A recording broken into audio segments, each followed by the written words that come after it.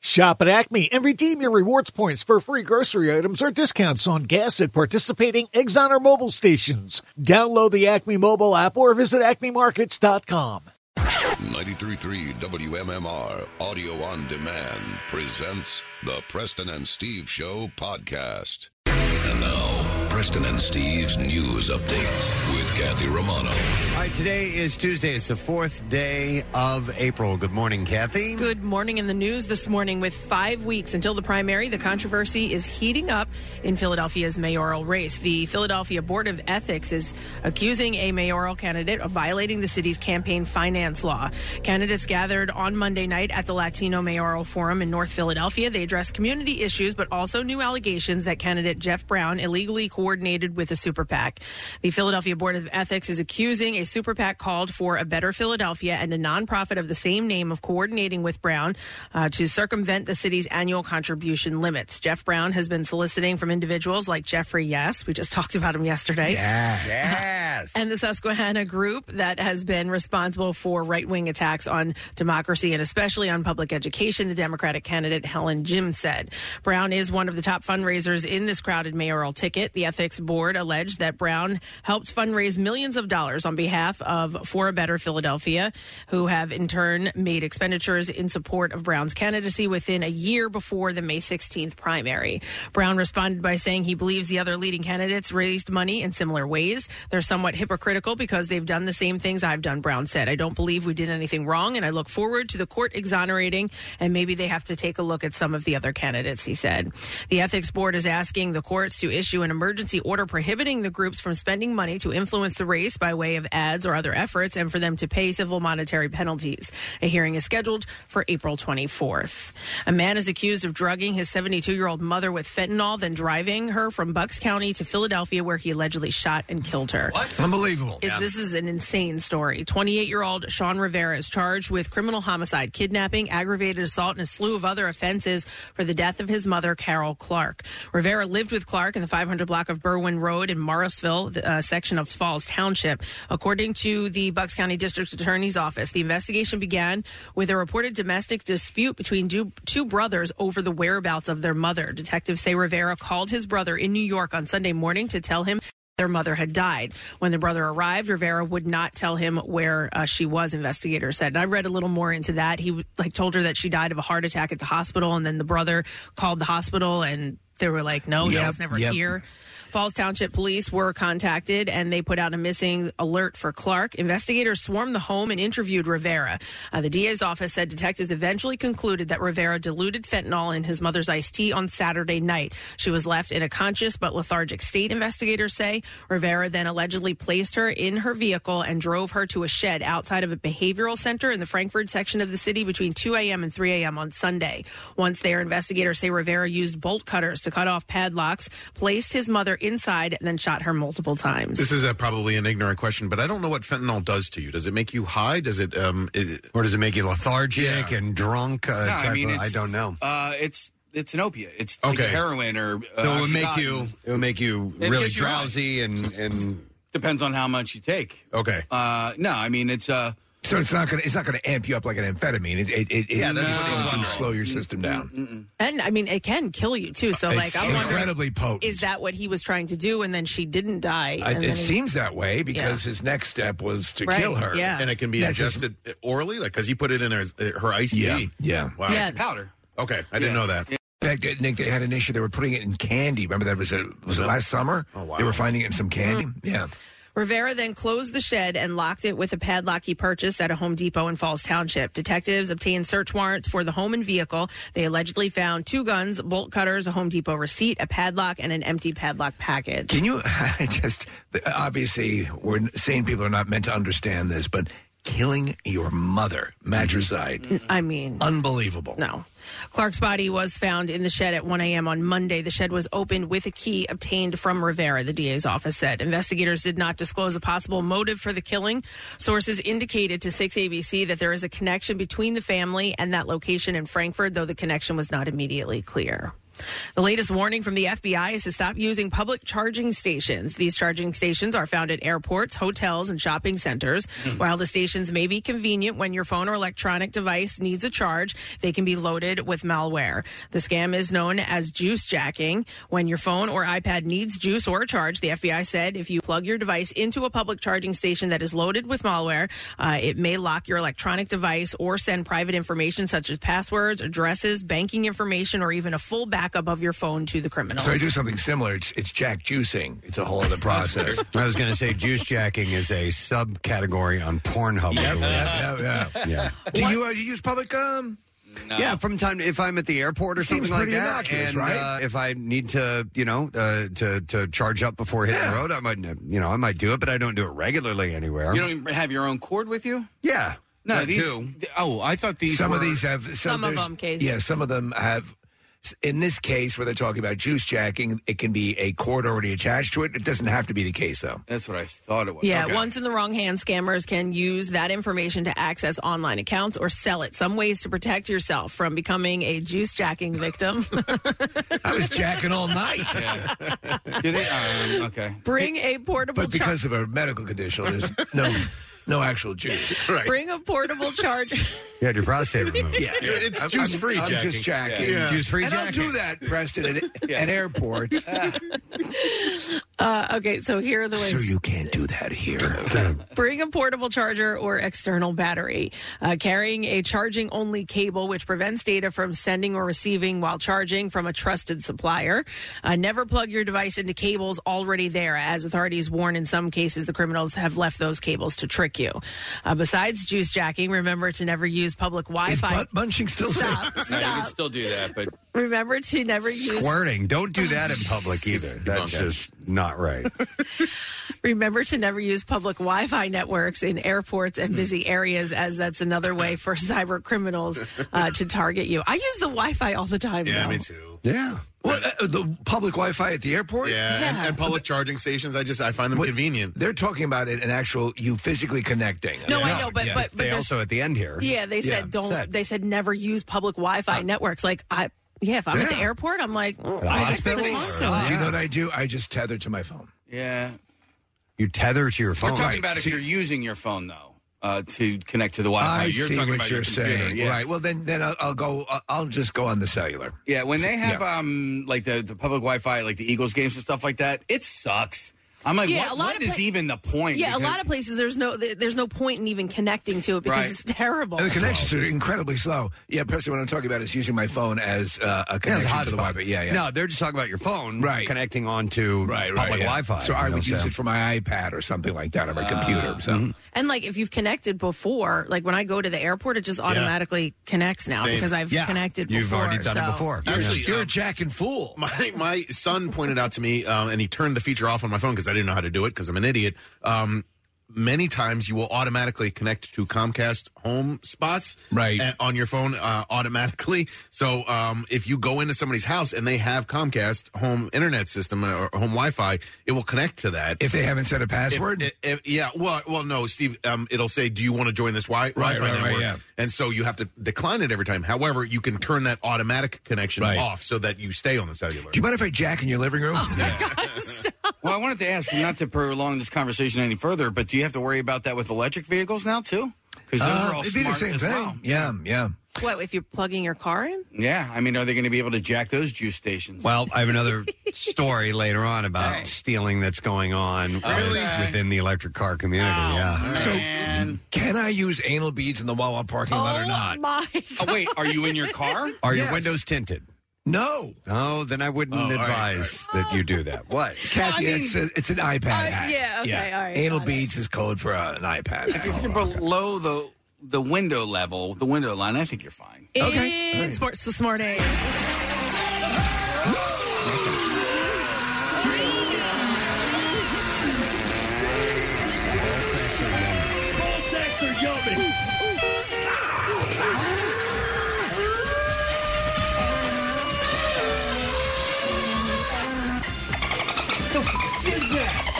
The Phillies easily beat the Miami Marlins 15-3 last night at the ballpark.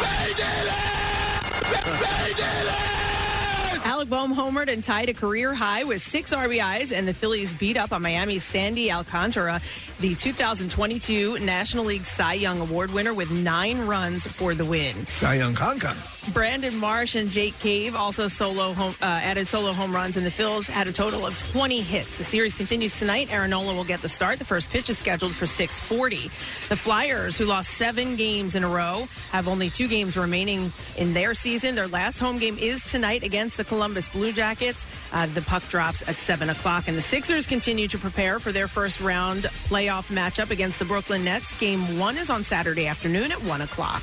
And that's what I have for you this morning. All right, thank you very much, Kathy. Welcome to Tuesday morning. We got a lot going on today. MMR's Concert Cash Keyword. We're going to have that twice for you, an opportunity to win $1,000 and also tickets to the MMRBQ, which we announced the lineup and dates and on-sale information as of yesterday. You can go to WMMR.com and get all of that info should you be interested. And I think you should be interested.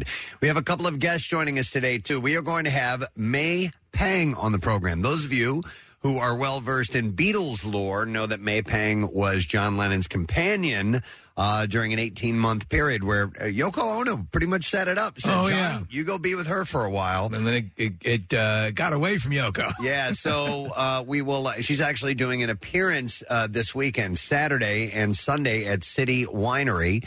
And there's a documentary about the lost weekend and the photography of May Pang. So she's going to be on the program in the 8 o'clock hour today.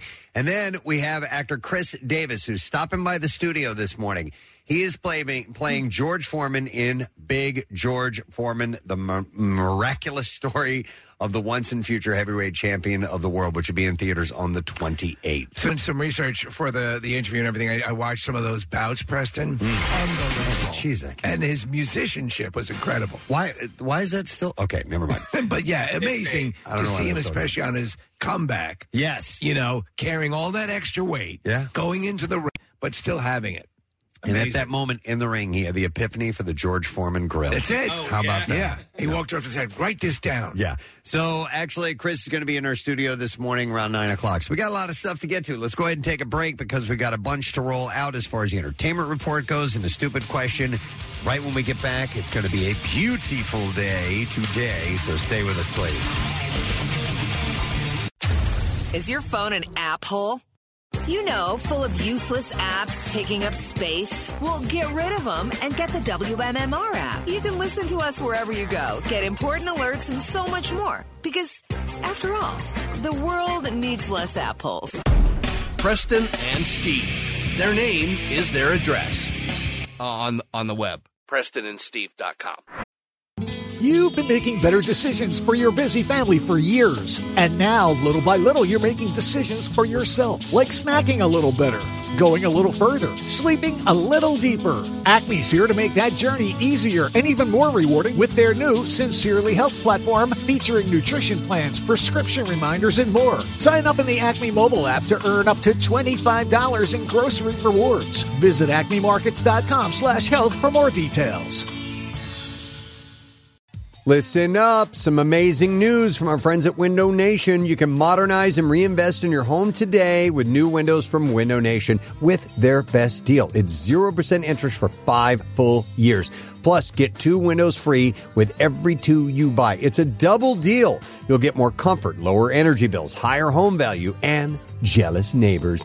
All with impeccable construction and expert installation. Call today, 866-90NATION, or visit windownation.com. Now, back with more of the Preston and Steve Show podcast. We're going to ask a stupid question. We're going to give away a family 4-pack of tickets to Adventure Aquarium. The question I have for you this morning is, who was the third person to walk on the moon? The third person to walk on the moon. 215-263-WMMR. Call if you know the answer. I'll mention some birthdays while we are awaiting that answer. Today is the 11th day of April, and we will begin with actor, dancer, star of Cabaret, and father of actress Jennifer Grey, Joel Grey. The great Joel Grey. Celebrates his 91st birthday today.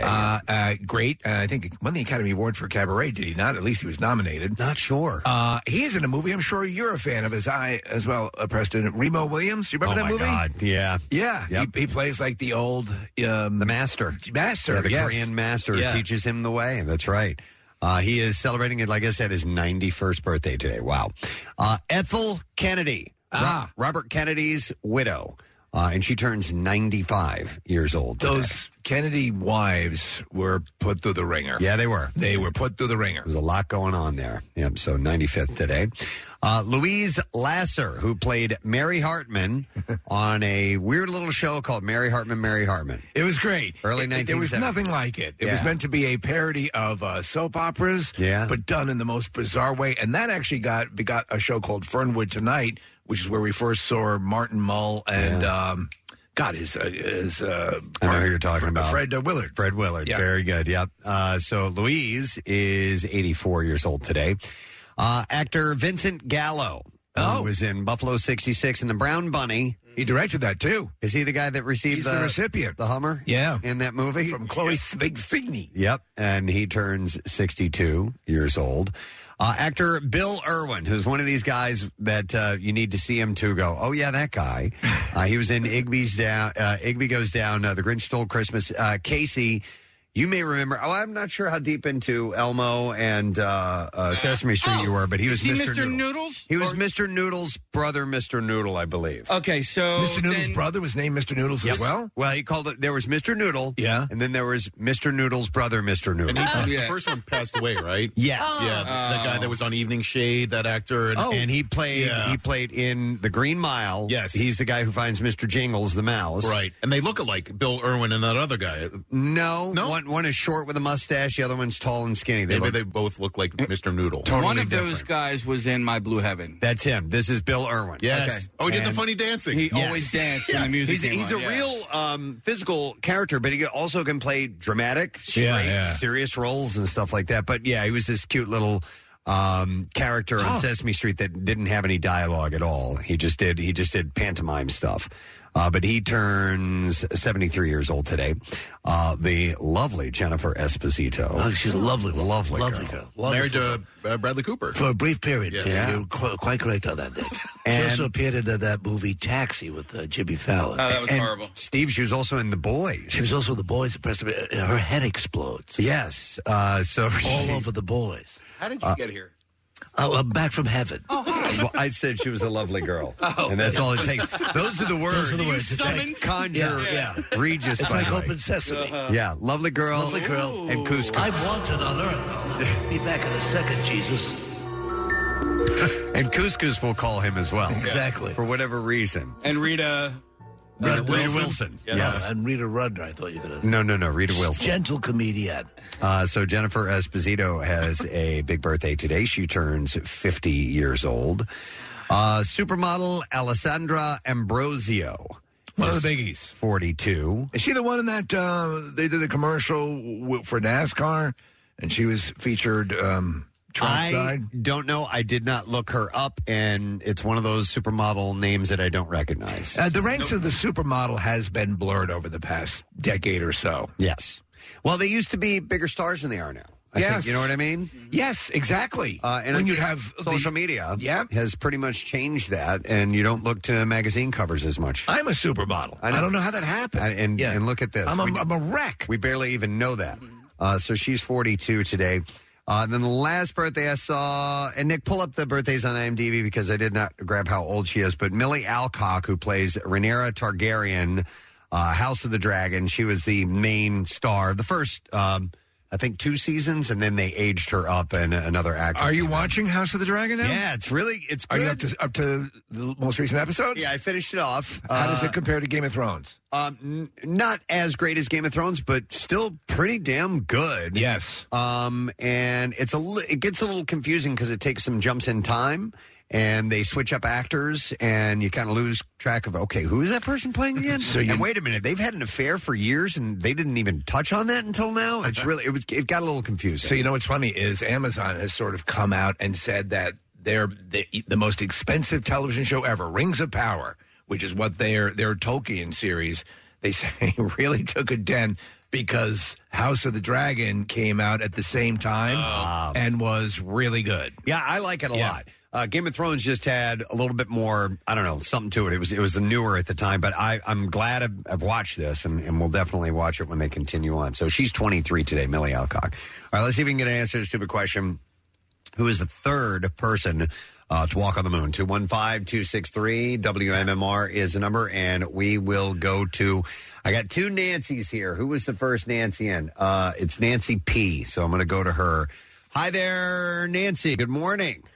Good morning. How are you? Wonderful, Nancy. Okay, so who's the third person to walk on the moon? Pete Conrad. Pete Conrad is correct. Hang on a second, Nance. Got yourself a family 4-pack of tickets to Adventure Aquarium. Discover 65 tons of beach. And check out the supersized sand sculptures that have taken over Adventure Aquarium, but it's only for a limited time. You can get tickets and info at adventureaquarium.com. I want to see that. Yes, absolutely. I love the giant sculptures. Yes. All right, so on Easter Sunday, Hilary Swank took to Instagram to announce that she has welcomed her twins to the world.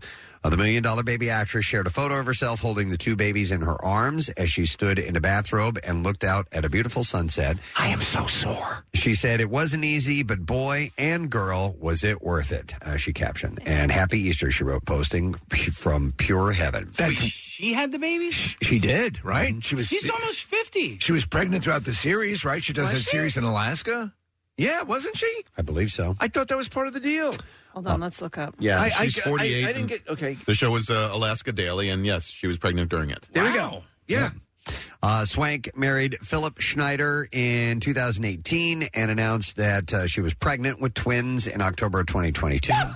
At the time, the actress also shared that she was due on her late father's birthday. So congratulations. So, statistically now, I wonder how many women, used to be sort of like a riskier proposition. Sure. How many women now are in their 40s, early 50s, having kids? So I talked to, I have a friend who's a fertility doctor, and so she said it's not about carrying the baby so much as that it's producing the eggs and having them. So if she has twins and she did, some sort of IVF, carrying them isn't really. Oh, okay. That's what I thought that was part of it, but I guess, I guess that makes sense. Yeah. If they're placing the healthy eggs in there and, kind of doing that part of it, then I guess you're okay. It's funny. I have a friend, Kathy, as well, and she just got pregnant this week with a baby boy, they were doing IVF. They did IVF with their first child as well, and a lot of it is known in advance. They knew that it was going to be a boy, that it's the embryo is already like 5 or 6 weeks old. The process... It's wild. It's just different, and God bless it, because it works for them, and they're going to have two healthy kids as a result, but it is different than it used to be. Well, and the genetic testing, too. They know everything. So much. Yeah. Your child's going to be very stupid. What? I'm telling you, man, if you've never seen the movie Gattaca. Oh, yeah. We're like That's this. It. We're this close to it. Babies on demand. Yeah. Customized babies. Yep. In a recent interview with Stellar Magazine, Jennifer Garner admitted that she does not enjoy reading stories about herself or Ben Affleck. She said, I really work hard not to see either of us in the press. She did. It doesn't make me feel good, even if it's something nice about one of us. I just try to forget that I'm out there in any way, and the same with anyone I love. I don't need to see anyone in my family made into a meme. Of course, Ben became a meme on multiple occasions. Most recently, he went viral for looking miserable at this year's Grammys with Jennifer Lopez, and the Alias actress said, though, although I'm sure he's quite meme-worthy, yes. I'd like to apologize to Jennifer Garner and her pool boy, Ben Affleck, for incorporating them into my fantasy life. I apologize to anyone who's been offended by my fictional creations, Chrysagon, the Philosopher of Evil, and the Skull Sealer. I would love to have been there when he delivered that address. Me too. Well, we are actually not aware of the Skull Sealer. Our friend Charlie Day spoke with Willie Geist on Sunday about his directorial debut in Fool's Paradise, and the film is expected to reach theaters on May 12th. He said, my biggest regret is that Ray, meaning Ray Liotta, is not going to get to see the audience see him. Liotta plays a powerful Hollywood executive in the movie, within a movie, which also stars Ken Jeong, Kate Beckinsale, Jason Sudeikis, Edie Falco, and John Malkovich. Did this undergo a title change? I believe so. It was El Tonto, right? Right. That's what I originally remember it being called. Yeah, and I think it's been on the shelf for a while. It has. Years. Okay. So he said Ray would text me every 3 months saying, "Hey, man, what's going on with the movie we did? And when is it getting out?" And I would say, "Ray, I'm sorry. I'm stuck back doing It's Always Sunny in Philadelphia. I have to deliver this season. And as soon as I wrap, I'm going to get back into the editing room. So everything's on hold." But he added that Liotta was really driven, committed, serious about his craft guy. And I feel lucky that he's in the movie. So it's coming out May 12th. So hopefully we can talk to Charlie in the near future. Ray Liotta is so perfect in Goodfellas. You know, that performance, that was one of his first performances. You can't think of that character as being played by anybody else. But has anyone seen Cocaine Bear? That was his last screen appearance. Okay. No, I have not seen it. On Sunday, Kathy Griffin shared a photo of herself at the hospital. She wrote, "Happy Easter, getting an MRI." She captioned that, post that. The comedian could be seen wrapped in a blanket as she sat in a chair with a mask on. This comes 2 years after she shared that she was battling stage 1 lung cancer. Sharon Stone, who had a fibroid tumor removed last year, commented, "Got mine last week." So I don't know if it's a checkup, if it has to do with that or not. Yeah, I believe it does. According to Entertainment Tonight, Khloe Kardashian shared support for the father of her 2 children, Tristan Thompson, when it was announced on Sunday that he officially signed with the LA Lakers. The Kardashian star liked a post. Oh, my God. We're very happy for you. That shared the news. It comes after a source told the outlet that Thompson still loves Khloe. I love you too. Tristan still loves Khloe and would love to be with her again. The source said he's doing whatever he can to try to prove himself to Khloe and the family. I bet she's thinking about it. I bet she's that dumb. Getting back together? Yeah. Twice, got burned twice. Yeah. And I think it was tub girls in both situations. Was it? Yeah. I wouldn't doubt it. You know those tub girls. All right, this sounds interesting. After apologizing to the Bahamas ahead of a recent treasure hunting scheme, Firefest mastermind Billy McFarland has some seemingly inevitable news for us all that Fire Festival 2 is in the works. All right. Did you watch either of those documentaries, Preston? Nah. I watched both of them. I should. Nick, you'll back me up on this. Preston, there's a scene in one of the documentaries. I think it's which one is the less flattering, Nick? Honestly, they blur. Is it the Hulu one? Anyway, I mean, this festival is just days away. There is no infrastructure built. There are no tents built. There's no stage built. And he's on a jet ski riding around, and his bar guy who's handling all the booze, or potentially the booze acquisition, says, "Aren't you worried in the slightest?" Not a problem. No care in the world. Yeah, and he seems fairly self-delusional in a lot of it. And but there's a part of you that doesn't hate him. He's trying to put on something that legitimately would be awesome for so many people. The thing is, he's completely inept. You're right, and there's an idea there that seems like it has weight and merit. Yeah. But he just is an idiot. Well, they show him a character of him in that Inventing Anna series, and she's the same way. Yeah. This person, fake it till you make it. Yeah, and that's it. And just lie, and I'll worry fake it about till it you later. make it is perfect. That's exactly what he is. So McFarlane announced the sequel to the disaster of a music festival that kind of sort of took place in 2017 in a tweet yesterday. Less in the form of a teaser and more in the form of an outright confirmation. In his tweet, he stated that Fire Festival 2 is happening. All right. Okay. While asking those if you enjoyed number 1. While asking those who read his tweet to pitch why they should be invited. Details are scant past that, with a timeline for the festival and whether or not any musical guests are interested in attaching their names to it are currently unclear. They end up, the location for it is this former Air Force base, I think, where the ground is all gravel and it's right off a cliff on one side. It's horrible. By the way, McFarland emerged from his publicity hidey hole last year to apologize to the Bahamas ahead of a treasure hunt referred to as Pirate, P-Y-R-T, in which he announced that he would be hiding 99 bottles across the globe, and each bottle will have its own set of clues and treasure that hunters can find. In response, Aviation Chester Cooper, Bahamas Minister of Tourism, said that the country, quote, will not endorse or approve any event in the Bahamas associated with McFarland, and that he is considered to be a fugitive. Well, that doesn't seem like they're working together. That doesn't sit well at all. It was sad to see this story this morning. The award-winning Mad Magazine cartoonist Al Jaffe has died. He was 102 years old. So, you and I are the only. Did you guys read Mad Magazine? No. Did you? Yeah. Love Mad Magazine. The only thing I would do is when I would go to Acme, I would go find the Mad Magazine. I would take the back cover, fold it in to see what the picture looked like. Casey? That's exactly what Al Jaffe did. That was his job. Yeah. Few of the magazine's self-billed usual gang of idiots contributed as much as Jaffe for decades. Virtually every issue featured new material by Jaffe. His collected fold-ins was enough for a 4-volume box set published in 2011. The premise, originally a spoof of the old Sports Illustrated and Playboy magazine fold-outs, was that you started with a full-page drawing and a question on the top. You folded 2 designated points toward the middle, and it produced a new and surprising image along with the answer to the question. Loved them. The fold-in was supposed to be a one-time gag, tried out in 1964 when Jaffe satirized the biggest celebrity news at the time, which was Elizabeth Taylor dumping her husband, Eddie Fisher, in favor of Cleopatra co-star Richard Burton. So Jaffe first showed Taylor and Burton arm in arm on one side of the picture, and on the opposite side, a young man, handsome man being held back by a policeman. You fold the picture in, and Taylor and the young man are kissing. The idea was so popular that Mad editor Al Feldstein wanted a follow-up, and Jaffe devised a picture of 1964 GOP presidential contenders Nelson Rockefeller and Barry Goldwater that, when collapsed, became an image of Richard Nixon.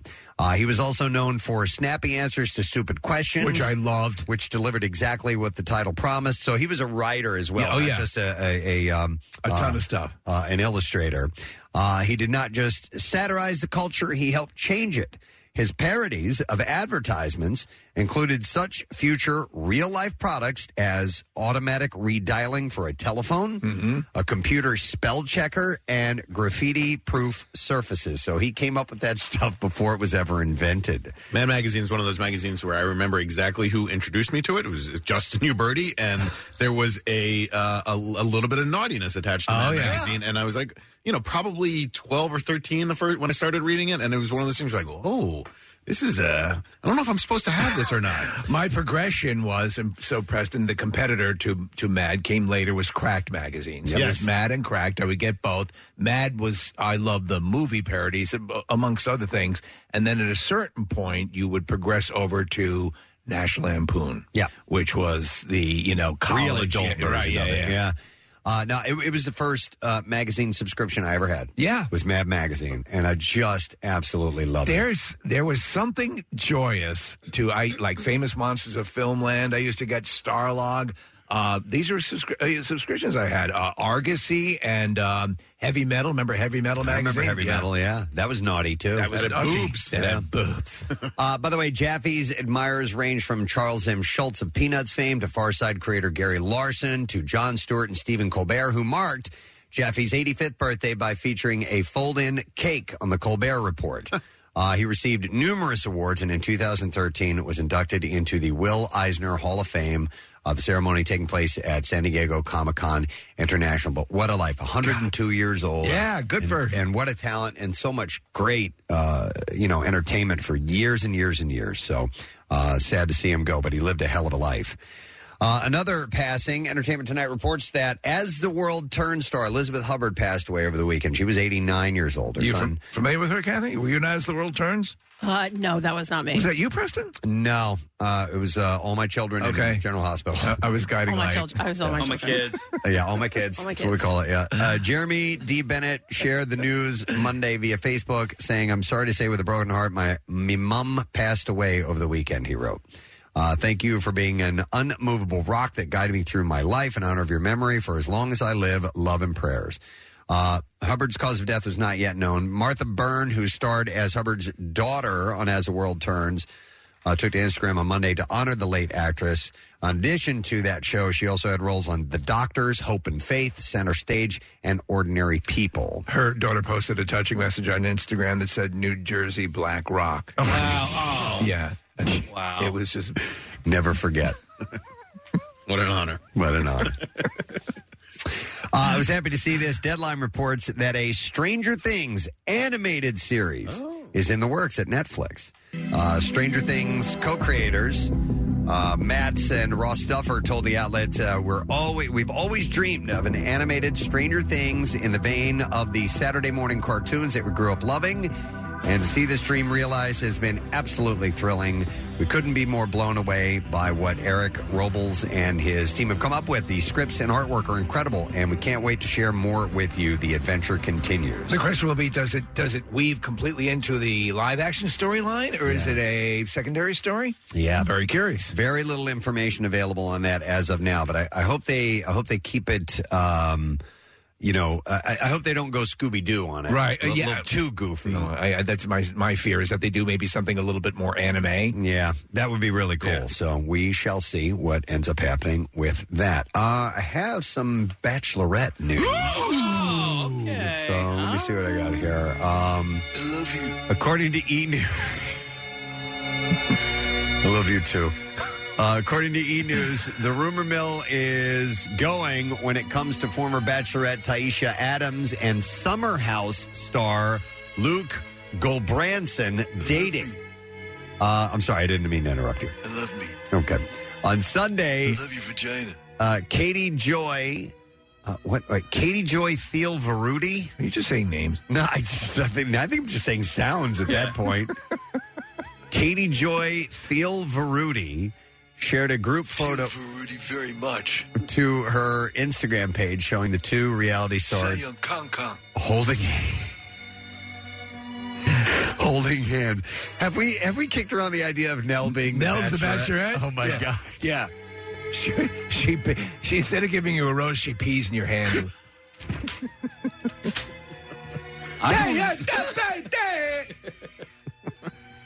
No.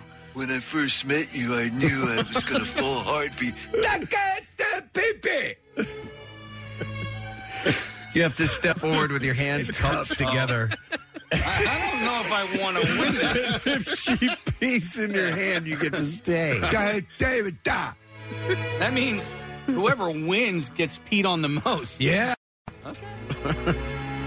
Oh, my goodness.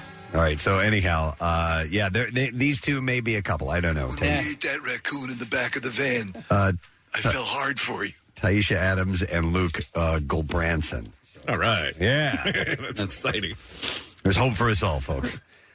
Let's see, I skipped a couple things. Let me go back to... all right, she died, he died. There's been a lot of deaths. Yes. Yeah, a lot of people die. Okay, here we go. Rosanda Chili Thomas didn't hold back when it came to her romance with Matthew Lawrence while speaking with Page Six at Variety's Power of Women luncheon recently. It's Chili. Yeah, Chili from TLC. What's her first name? Rosanda. Her name is Rosanda Thomas. I did a little research on TLC recently because when I was in Top 40 radio, TLC was huge, gigantic. I actually went to see them a couple times. There was really good shows. And so I kind of liked them. And there's a Lisa Left Eye Lopez documentary that's coming out. Oh, so I went back and just dug a little bit around their names because I never realized why they got their nicknames. No, neither did I. Left Eye and Chili. Yeah. And it had to do with the fact that a couple of them were in a band previously that was called TLC. And it was because of the group members' names started with those letters. Oh, I believe so. Oh, okay. And so when they brought Chili on board, when they brought Rosanda Thomas on board, they needed a C, and so they just made up a nickname for her. They made up the nickname Chili. That's where it came from. It was literally just made up. All right, what's your favorite TLC song? Waterfalls. I mean, Waterfalls, right? Awesome, yeah. You're not even talking if you're not talking Waterfalls. Come on, man. Yeah, my fraternity brother, Jay, he listens to the show. He watched Andre Rison's house burn to the ground. Really? Yeah. Because he lived right across the street from him. No kidding. In Georgia, yeah. Did they refer to that in Ted Lasso? I think they did the burning down of the house. Like that's a goat move. So she had, and I read a little bit about that too. She had apparently he was kind of like abusing her. Yeah. He was abusive to her, and she got really pissed off and took his shoes, his sneakers, and put them in a bathtub and lit them on fire. That's what happened. And then it got away. Yeah, and she didn't try to burn the house. The house burned down. It was a big ass house, too, man. But she stands now as the symbol for a woman wronged in a relationship. Yeah. Then she was killed in a bizarre car accident in South America. It was really weird. in Honduras. Yeah, it was in Honduras? I believe so. Yeah, because I just remember that happened like right before, I think it was in Tortola. And because basically the van that she was in just... It was Abu Dhabi. What's the difference between... No. But anyway, I just remember driving through these tiny little island streets, and I just kept thinking of Lisa Left Eye Lopez. Yeah. It's it ain't safe. All right, and in fact, I don't want to go on. It's a brutal death, though. I mean, Casey was Honduras. She swerved to avoid a truck, then sharply to the left, tried to avoid an oncoming car, and then the vehicle rolled over several times and then hit several trees. Jeez. And like a couple of years before, she was in a car where a kid was killed. Also in Honduras. In Honduras. It stepped out in the middle of the road. It's really weird. Go to Honduras. Probably a good idea. Abu Dhabi. Or Abu Dhabi? Yeah, well, go there. Yeah. They appreciate the Flintstones. All right. So Matthew Lawrence and let's go back to this. Yes. Right. And he's the guy from Abington who's Joey Lawrence's brother. That is correct. And so she didn't hold back when it came to her romance with him. She said, I'm here with him because I want to be and he wants to be. We're just so happy. We assume that. We really are. The singer added, I honestly didn't think that I would experience what I'm experiencing now, and I was okay with that. She was always my personal I thought she was taste, the cutest of the collective. She's the one I had the biggest crush on, right? Definitely, so, and that's my favorite Lawrence brother. Is that your favorite Lawrence brother? And he was in Mrs. Doubtfire? Yes, and Boy Meets World. The son and Boy Meets World. Okay. All right, glad we're all up to speed. Well, got to know where you stand on the Lawrence family. That's what we do here. All right, so Donkey Kong is one of Nintendo's earliest villains, but now he takes on the role of a good guy in the Super Mario Brothers movie. And here, Seth Rogen discusses his experience of being pitched the role. With animated movies, honestly, often you're rarely even given like a full script for some reason. I don't know why, because there always is one. They just don't give it to the actors. And I've made them, and they're like, should we give the actors the script? And I'm like, yeah. And they're like, we don't usually do this. I'm like, just give it to them. Well, I don't get but Super Mario Brothers movie is in theaters now. And it's killing at the box office. It is. Air follows the story of the iconic sneaker and its journey from an idea to a multi-billion-dollar business. And in this clip, director Ben Affleck talks about the film right here. I think it's important to point out that this is not, particularly given that one of the themes of both the movie and the company that Matt and I started, it really kind of centers around appropriately compensating people for what they do, for their contribution, and valuing them, that this is not the Michael Jordan story. He's, in fact, not even in the movie. For one thing, I thought it would be too difficult to get the audience to believe that anyone other than Michael Jordan was actually Michael Jordan. I'd like to apologize to Jennifer Garner and her pool boy, Ben Affleck, for incorporating them into my fantasy life. Air is available in theaters everywhere now. I thought it was hilarious. I was watching an interview with Matt Damon, Preston, and when people, I forget who the interviewer was, I said, when they call out to you, what do they usually say when you're like in an airport? And he goes, Matt Damon. Oh, He goes from Team America, and he started laughing. Matt Damon. He gets that all the time. I love it. All right, there you go. Your entertainment report for this Tuesday morning, April 11th. Welcome to the program. If you're just joining us, we have a lot happening today. We have Concert Cash, the keyword, 2 times today. Your opportunity to win $1,000 and tickets to the MMRBQ, which we announced the lineup of yesterday, and on sale date and all that stuff. By the way, tickets go on sale this Friday. But all the information is available at WMMR.com. We're going to do it 5 times total today. We get the first 2 at 8 a.m. and 10 a.m., so listen up for your chance to win. We're also going to have actor Chris Davis, who is playing George Foreman in the George Foreman biopic, which is coming out on the 28th. He'll be here in our studio around 9 o'clock. And we also have, if you're a John Lennon or Beatles fan, May Pang will be on the program. Yeah, I watched that documentary about the whole experience and the time she spent with John Lennon. I thought I knew just about everything. There's a ton of stuff I didn't know. Yeah, so they were companions. They were lovers for a while, and she's going to be at City Winery this weekend, so we'll talk to her in the 8 o'clock hour. Let's take a break and come back in a second, so make sure you stay with us. A lot happening. Oh, and it's Tattoo Tuesday. Text word tattoo to 39333. Could win a Preston and Steve tattoo from our friends at Floating World Tattoo and Piercing. We'll be right back. 93.3 WMMR presents Concert Cash. Your shot to win $1,000 cash 5 times a day. Plus, tickets to MMRBQ this September. Weekdays at 8 a.m., 10, and noon. Then 3 and 5 p.m. Listen for the Concert Cash ticket window. Get the keyword, enter it at WMMR.com or on the MMR app. You can also text it to 45911. Each winner from MMR gets $1,000 in cash and 2 tickets to MMRBQ in September. See official rules at WMMR.com. It's Concert Cash. Sponsored by Meineke. Tires, brakes, batteries, and more. Doing car care right. 93.3 WMMR. Everything that rocks.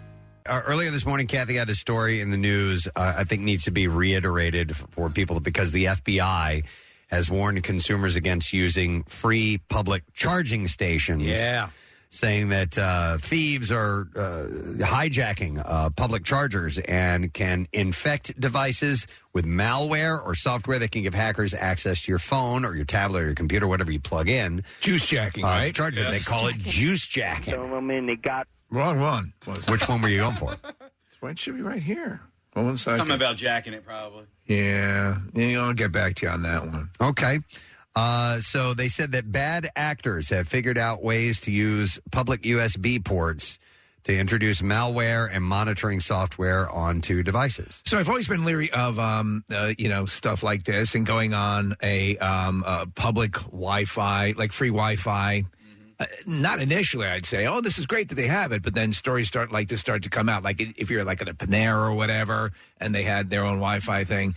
Now they say it's problematic because of stuff like this, people gaining access to your computer and putting in malware and taking control, holding your computer ransom. So just using Wi-Fi networks? Yeah, they can gain access. A public Wi-Fi setup, like in a cafe or something, can be problematic. How widespread is that? I haven't heard anything about that. I mean, the what they're saying, the alert was like, and don't forget, don't ever log on to a public Wi-Fi. So I get admonished for doing it. My fiance says, don't do that because of this reason. I think it's one of the modules we had, Nick, for our security thing. I think you're right. And there are so many precautions, Steve, that need to be taken. Sometimes I feel like if I'm going to be taken advantage of, it's going to happen. And I can try to prevent it as best as I possibly can. But there are only so many you're right. conveniences that I can ignore. If someone is committed to doing it, they will do it. However, like I don't ever use a free a free offer of Wi-Fi. If there's a log-on step, though, like I did, actually, I can't say that. I used it on the jet when we were flying down to Miami. You had to pay for that. But That's not pay free. I know. Yeah, I know. So I assume that's a level. Am I wrongly assuming that's a level of protection? Well, I hope so, because how the hell else can you watch porn at a hotel if you don't sign on to their Wi-Fi? I don't know. That's the only place that I do that. That's the only place. Yeah, and I. No, you don't do that at home. No. That's where your kids are. That's no. You don't jack your juice there. No. Yes, I do. Okay.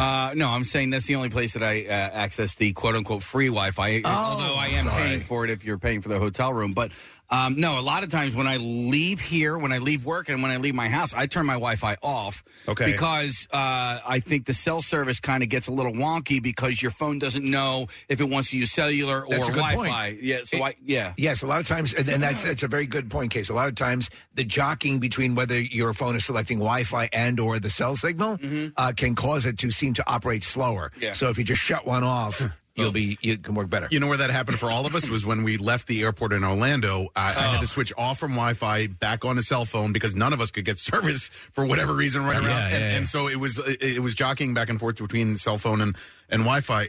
Casey, when it comes to the hotel, for example, when you stay in a Marriott or whatever, and it asks you to join, and there's like this Bonvoy connection, which is, I guess, their network. Yes. Doesn't that seem like that's a little bit of an extra layer of protection? For me, it does. Okay. I don't, but you know, I don't know. I also, all of that stuff's well above my pay grade. Yeah. So, I just remain suspect of a lot of it. Yeah. But there are some things that I'm like, at a certain point, we all, like, I remember years ago, there is no way I'm ever going to put anything on the cloud. It seems too and now look at, at a certain point, it becomes an impedance to not be doing it. Yeah, you need the space. You need the storage space. You don't have, For my porn. For all that porn. I have tons of porn coming out your pictures. ears. Oh, my God. By the way, so they recommend carrying your own charger and USB cord. I do. And use an electrical outlet instead. Oh, then I'm doing the right thing. So you can use an electrical outlet. Yes. Also, if you have Wi-Fi at your home, I don't know who doesn't have this protected. No. But, like, do you know anybody that has, like, their Wi-Fi at home is free? Like, if you were to just go into their house, you don't even need a password or anything like that? I have 2 Wi-Fi accounts, and I have a guest Wi-Fi account, and I have our regular. So if someone comes in, we can give them the guest account. So, and then what we do is we put malware on their devices, right? And I download their porn, right? Yeah, no, because usually it's a different a different kind of porn that they have. The world is a smorgasbord. Yeah. Because I told you guys this story. There is a Megan's Lister in my neighborhood, and I just thought it was weird because he also drives a pretty recognizable car. Does it say proud to be on Megan's list? No, but like I saw him like kind of like going around my neighborhood at one point, and I'm like, what the freak is this guy doing, right? So like I'm literally in my driveway, I'm watching him, and he's just driving like around and parking here, parking there, going around the corner here, blah blah blah. This is guys who's on Megan's List, and he lives in my neighborhood. Megan's List is the child It's a sexual predator list. Sexual predator. Thank you. Oh, by the way, just a side thing, quickly, Casey. I finished the Jared. Oh, documentary. I watched it too. Oh, my God. I want to watch it. Yeah. But anyway, long story short, I thought it was weird, but then I talked to my friend who's a detective, and he deals with this sort of stuff. He goes, dude, he was probably driving around the neighborhood looking for free Wi-Fi to do bad things with because he's under such scrutiny that he can't do it on his own home Wi-Fi. Okay. That has happened where people have had their accounts hacked and people have downloaded child porn. And now that's also an excuse for someone who might have been, but still. Honestly, it wasn't me. Leave the protection up that way. Yeah. You know what I get? Because I have LifeLock. I get constant updates and alerts about people who are on Megan's List in the neighborhood. And we're in a pretty good neighborhood. Yeah. I got a really nice promotional item. I use a painting service, and I'm going to give them a plug. That's First Place Painting. And they sent me and all of their customers this charging device as a Christmas present. And I use it all the time. And so, like, if I'm in the airport and I don't want to use the public charging station or whatever, I got one of these bad boys, and I charge it, like, here overnight or whatever. And then it charges my phone. It even charges my, iPad or computer or whatever. It's a great thing to carry around. And so now it keeps you off the public. Yeah, exactly. Anywhere there's a potential, anywhere where they're going to. Something comes out and it's the new big security thing. Now it's the tapping the credit card and so on and so forth. And they figure out how to break that. And so you're always sort of, trying to be 2 steps ahead of those people. Mm-hmm. Hang on. I have John who works in IT on the phone. Hi, John. Morning. Good morning, Gadzooks. Gadzooks, bud. What's up? So I work in IT, and one thing that most people don't think to change when they are talking about even their home Wi-Fi is their default setting password on the router. So your router comes with a password on the box itself. And if you don't change that, that's a typically very easy bypass for, the right people if they want to do anything malicious to your computers, even on your home network.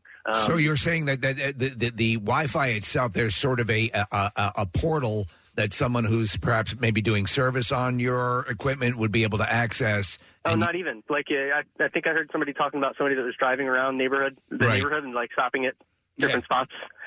That person could be using, like, a Wireshark to get the Wi-Fi networks, and then if you're just using your default router box, those boxes, they have the passwords pre-printed on them, and they're pretty much very generic, very easily bypassed, and can very easily be just hacked into, and then they are in your personal network. Well, just explain, John, specifically, how would one avoid that? What should you look for to make sure you have this type of scenario, and how can you avoid having it be co-opted? So you can sign into your router usually with your Verizon account or whatever your Xfinity usually for us. Yeah, exactly. Whatever wireless provider you have, if you go into that and go into like the admin account, the password is usually admin. And then you just go in and change your router password. You put in the password that's on the box itself, and then change that to whatever you want. Well, John, let me ask you, John, because I don't know what I have, but I know that our password was actually it was chosen by our provider when we first got it. So our password is, I think, Big Thick Rod 6969. Yeah. And is that a good one? Is that safe? It's a really safe one because there's a lot of Yeah. Well, it's true, too. No, that's like the number one first guess. Yep. It's like 1, 2, 3, 4, 5. Oh, yeah. Exactly. All right. Thank you, John. Appreciate the heads up. By the way, I saw this story the other day that apparently AI, artificial intelligence, is really good at cracking passwords. Mm-hmm. The online security company Home Security Heroes ran an AI password cracker called PassGAN through 15,600,000 common passwords to find out how long it would take the program to crack the password. And if you're using any sort of 4-digit password, the answer is instantly. And that quick code cracking continues until you reach a combination of 11 characters and start throwing in uppercase and lowercase plus symbols. Uno is a password manager that emphasizes design and ease of use along with security. And overall, 51% of common passwords can be cracked in less than a minute, 71% of them in a day.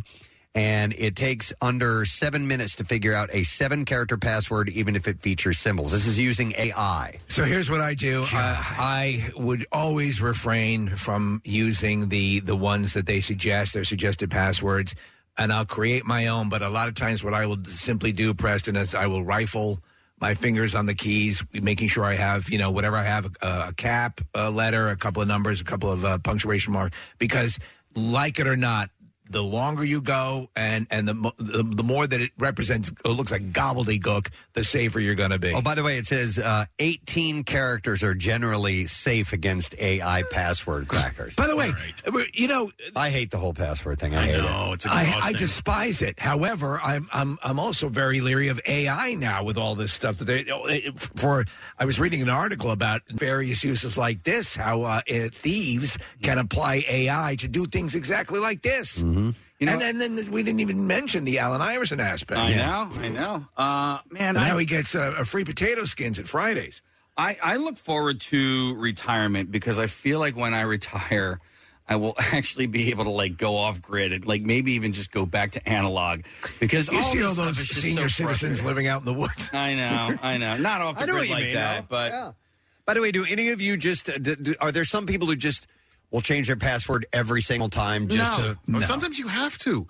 Like some of the devices. Force you to. Yeah, like this, our work computers, you have to come up with a new password, and it can't even be related to the old password. And so I have to write it down. And one time, it was John Brazier, because John was in the room, and I was like, all right, I'm going to use John Brazier as my password. It's not that anymore. I've since deleted that one, but I needed to come up with a new one, and I was like, yeah, I guess John will fit the bill. You know what happens is you get into one of these, and I consider myself very secure, but at a certain point, it's like, oh, the hell with it. If they're going to figure it out. If they're that desperate to get into it, they're going to get into it. It's exhausting. Just make sure that you print up some of that porn so you have it in case. Print it up? Just so you have something to tide you over until you can get back online. Yeah, Casey, speaking of going off of the grid, you're going to need that binder of porn. Yes. You know? Yeah. By the way, somebody had texted in, and we were asking this question out loud earlier in the news, wondering if this would affect things like electric cars and Teslas and things that tap right into a charging port. To be hacked into, yeah. This isn't quite that. This isn't hacking into that, but electric car drivers are being warned about the increasing risk of charger thefts, with replacements costing hundreds of dollars. Thieves are starting to steal electric car chargers, which motors plug in at home to save going to the public pay-as-you-go points. The cables are sometimes stolen from the vehicle's trunk, but can be removed at a charging point if the car is unattended. And the scrap value for material in a cable may be worth around $62. So I was talking to a person, Preston, over the weekend. This is off the main line. Bryn Mawr has a house but does not have a garage. so has the charging cord outside, and it Okay. got stolen. There you go. Yep. So these are the new catalytic converter thefts that are probably going to be happening. Absolutely. Secondhand chargers are being sold for around $248. So he told me on his car system, that's where he keeps his porn. And this became a big issue. Oh, my God. Does he use the binder system? Or? He's I'm going to recommend it. You're going to need to go analog, buddy. Go back to the binder system. You remember the Battlestar Galactica conundrum, Preston, right? They remained analog. Yes. And that's how they were able to keep their porn. That is correct. Let me go to, we have a cyber crime detective on the line. His name is Charles. Do we have some Please detective, do me too. detective music, please, so we can have him? All right, here we go. Hi, Charles. Good morning. Gadzooks to you. All right, you wanted to weigh in on some of this stuff? Yeah, I think the number one thing that people can do, realistically to help themselves is just use different passwords for all your different devices and accounts that you're using. One of the biggest things that we see is people get their accounts compromised because they use a simple password, but they use it for all different kind of things, like their Netflix, their Amazon. So once hackers are able to get a data breach on one site, they use something called password cramming, where they just try it on all different kind of sites. And next thing you know, people are ordering on your Amazon account, your Netflix is getting compromised and stuff like that. So, good cyber hygiene is like the first line of defense that we always warn people. Charles, that exact scenario happened to a friend of mine, and it's the thing. It's like the person putting 1, 2, 3, 4 as their luggage code or whatever. He used exactly the same password for all of the apps or everything that he was using, and they got into one and then got into everything. The issue is, though, Charles, I've got like 50 things that require passwords. I mean, it's not just streaming networks and stuff like that. It's certain applications or, even like, I don't know. There are a ton of small things that I will use that require passwords. It's just too many, I definitely feel your pain. It's, in law enforcement, we have a ton of databases, and all of them have different passwords, different requirements. Some need upper, lower, special characters. There's things called password managers that you can use for your phone, and a lot of them are offline, so they're fairly secure, where it restricts your ability. It's not syncing up with the cloud, but you can put your different services in there and put your passwords in there so you can keep them. So you're not keeping them. You definitely don't want to keep them written down. So, Charles, my wife has a small little. It's a device that stores all of her passwords. It has a little keyboard on it. It's not online. She just makes sure that she stores everything in that, and you can back it up. So she can back it up like on a zip drive. So that's the place where all of her passwords will reside. My question to you is, so like on my MacBook, they have the finger ID on the actual MacBook itself. It's one of the keys. So I can put my index finger down. Thumbprint readers or fingerprint readers, are they a viable option for stuff like this? That it depends on the device. A lot of that stuff is stored locally and does not sync with the cloud. So something like that would be secure in the sense that it's not actually leaving your device, and there's not a chance that it can be replicated by someone else unless they're physically present at your, device where you're at. But like we're seeing a ton of it with like cryptocurrency, where folks are getting involved in Bitcoin, and they might be on an exchange, not going to mention any of them, specifically, but they put a lot of money in there. Their retirement savings, things that they're socking away for, later on in life.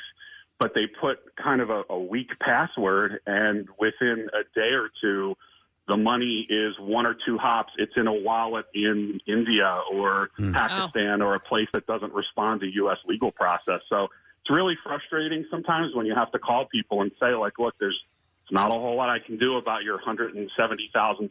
Like, it's gone. I can see it. You can trace that crypto, but we're never going to get it back because they're in countries that don't respond to U.S. legal process. Charles, I want to go back to the thing you had mentioned. What was the password manager that you were talking about? There's a bunch of them. Yeah, they have them for Android and iOS, and you can unlock it. It's like an app, and you unlock it, and then you can put in there all your different services and passwords and things like that, so it keeps them all. And most of them do not sync with any kind of a cloud service. That's so what you want. Now, do you need a password to get into that? Yes, you do need one password. What do you do with wait that? a second. Wait a second. Charles, can't you use your facial recognition to be You can do that too, yes. Most of them will allow you to use Touch ID or Preston. your Face ID. So your facial recognition will be your pass, so you won't have to keep a password. Your face is your pass. Or somebody can take a picture of me and hold that up to the camera. By the way, on the new iPhones, and I'm so glad you're on, Charles.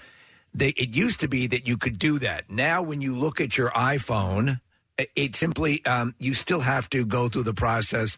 In other words, you couldn't hold this phone up the way it is now up to someone who's sleeping and gain access to the phone. Right. It requires a little bit better 3D points of.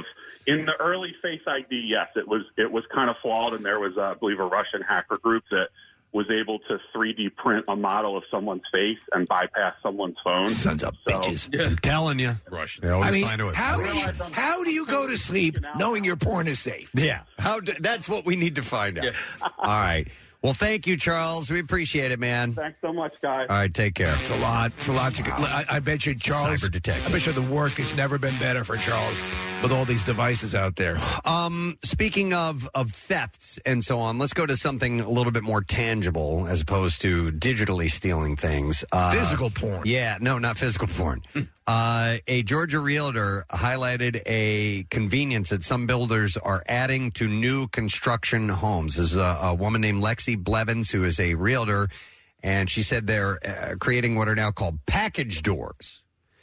They're starting to become a trend to keep online deliveries safe from rain, snow, and porch pirates. And this is part of the new construction wave. So think of it. It's looking at a couple of pictures that I saw, Preston. It kind of looks like a modified foyer. Yeah. So some people said that's just the people are commenting. They're like, that's a vestibule. Right. Yeah. They've made those for a long time. Right. This is nothing new.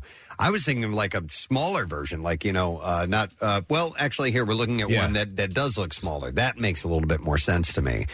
But she had said in the video showing it, it says, this is your package area. She said you're standing, this door locks securely from the inside. So your Amazon guy can have the code to your secondary door and all of your stuff can just stay right here. That's what she says in the video. On your Amazon account, do you have a specific, your specific location? Do you have specific instructions as to where you want things placed? No. I do. So I have, if it's of a certain size, I have it to the side of the porch. If it's, and they're very good. I mean, they do pay attention to that. I know a lot of them have to deal with like codes when you're punching in to get into a place. And then they also have those Amazon drop area. Your son works for Amazon. He works for a place called Lightspeed, and they deliver Amazon. Right. Yeah. And so there are those Amazon drop-off points in stores and stuff because the porch pirate stuff is just infuriating. Yeah. So I think this makes sense. Yeah. Absolutely. The pandemic, it says in this particular story, triggered a massive uptick in online ordering, and at the same time, porch piracy skyrocketed. So they're starting to consider this as part of new construction options. I think it's a pretty good idea. They also sell a replica of the guy from The Hills Have Eyes, the bald guy. Oh, okay. And you can just put him by your front door. And that'll scare porch pirates away. So a user pointed out, said, this is known as an enclosed foyer, popular since the 1800s. Another one says, in my 1920s home, we call it a vestibule. But many TikTokers love the idea. Well, the difference is also how you gain, if it's just your regular door or your regular house code, you're not going to give that to an Amazon driver to have that second level that they can access. Yeah. That's what you're looking for. Exactly. But then how long before they give it to a friend of theirs that's going to come robs your blind? I don't know, man. Who knows? But that might be something to consider if you happen to be, designing a home with an architect or whatever. Maybe consider that as an option down the road a little bit because clearly. It's more and more common to get a majority of your shopping done that way. I know for a fact that Lowe's and Home Depot sell large, basically looks like a half a tool shed that you can put, in the front of your house with a lock code. Okay. And that can serve as where they put the packages. Yeah. Without having to add on a foyer. Vestibule. Speaking of new homes and development and stuff like that, I also saw this, and then we'll take a break because we got to get ready for the concert cash coming up in a moment. But a real estate development in Tempe, Arizona, is touting itself as the first car-free neighborhood built from scratch in the United States. The development is called Cul-de-sac Tempe. And it broke ground in 2019, appears to be chugging along with the first batch of apartments close to being finished. Once the first residents arrive, they will be banned from bringing their own cars, or at least parking them on site or in the surrounding area. The community will still make ample use of cars, but in the form of ride shares via Lyft and car sharing via Envoy. So the cars are... Which is a community-based electric car sharing service and platform. So they park the cars in this off-site lot, and then a tractor takes them to their home. Not a tractor, no. It would be an electric car-sharing service platform. Okay. I think this is intriguing. Personal cars will not be allowed, which means that Cul-de-sac Tempe will not have to devote any space to parking, creating ample open space for a large dog park and pool and other things like that. And porn. And they have access to over 100 scooters, over 1,000 bike parking spots, and free rides on the metro in the area. Interesting. I like that. I have to see it in you choose practice. to live that way. Yes, you know? if that's your desire. Yeah. Yeah, I was just... I want tractors. We were all just on vacation last week, and I was in a place where you didn't need a car. Yeah. And it was really nice to not have a car for a stretch. We could walk everywhere we needed to go, and I'd be intrigued by a process, especially like when you retire and you don't need to go long distances. So it says here the idea of the 15-minute city, which is an urban area where residents can reach all of their daily needs, such as stores, work, school, cultural sites, within 15 minutes by bike, on foot, or personal mobility device, has been gaining popularity recently. Tempe Cul-de-sac is claiming to be 3 times as good as that ideal, calling itself a 5-minute city. You're in 15-minute city now. Passenger vehicles are one of the biggest contributors to worsening air quality in the U.S., and projects like this are attempting to help people move away from personal car usage by giving them another healthier option, which may see those trends start to reverse. So, how's your neighborhood for traffic? You don't have a lot of through traffic in your neighborhood, do you? Not through traffic, but it's a big neighborhood. There's like 300 houses. Okay. So we have a fair amount of neighbors that drive, from one end of the neighborhood to the other. Still throw cheese on the cars? No, they haven't been throwing cheese on the cars for a couple of years. Okay. Which is good. But we have a lot of golf carts in our neighborhood. Well, there's a golf course right across the street, right? So so a lot of people do travel around by golf cart. But I think that would be pretty cool. It would be more open area, and since being a part-time resident at the shore now, biking is more intriguing to me. I like it. So it's fun. You could actually just spend the weekends out in front of your house mime cleaning a car. Oh, yes. Just pretending to clean your car, to wax it, and so on. And saying hi to your neighbors. Hey! I think I would get annoyed with this pretty quickly, though. Because when I want to leave the neighborhood, I just want to be able to get into my vehicle and go and not have to Where travel. are you going? Yeah. You sold your Vespa. Stay at home. Yeah. I mean, it's not. It's kind of the equivalent of like when I got this recliner that was an electric. I was like, "Ooh, electric recliner! This is going to be great." But then when I realized it takes forever to sit up. Yes, when I just want to get up and get a cup of water, I was Oh my god! Yeah. What kind of recliner? My dad has one of those. Yeah. They It take a doesn't long move time. fast It enough. does not. Some It does not. sectionals are sold. Some sectionals are sold that way too, where it's a button that you hit rather than the manual pull the cord or pull when you do the pull the cord or the handle, it automatically right up. It's right up. But when you do the I don't have time to wait for this. I want to stand up. I gotta poop. A case. Mine, I actually, we tested ours. We have a couch that has, a part of the couch is that recliner, and it gets pretty fast. But a lot of times, it's not as fast as the manual. It's not fast enough for Casey. Just when you want to do it like man. And then also, it had the little ports that you could put your phone charger in. Those things broke like a week into it. Like I'm like this. Casey, what angle does it have to get to before you'll get out of the chair? Like a 45-degree angle? You know what? I got rid of it. Oh. So thankfully, the charging ports failed on me. So I was able to like call the furniture company and go, I just need a new recliner. Yeah. And, Okay. You know, With a handle? Give me the other one. Yeah. Do we add something to the very top of the list of first world problems? Yes. Yeah. My recliner's too slow. This electric chair recliner doesn't make me stand up is fast too enough. slow. Nick, to your point, I've had to get up quickly, and then it's basically no man's land because you're going to now go off on the part of the recliner that's not meant for you to sit on. Sure. Yeah. And so when you do that, the whole thing rocks forward. Yep. And like you see cats launching to the. And then you don't want to lean over to hold the button down to That's close it all exhausting. the way. Yeah. That's like doing a squat. Yeah. Come on, man. I want to stand up. We had a fun segment where we talked about our first world problems, Oh, and I this loved guy it. called in, and I think about this all the time. And he Chicken goes, sandwich? The chicken sandwich! What was it? When his Chick-fil-A sandwich is too thick. When his piece of chicken is too big.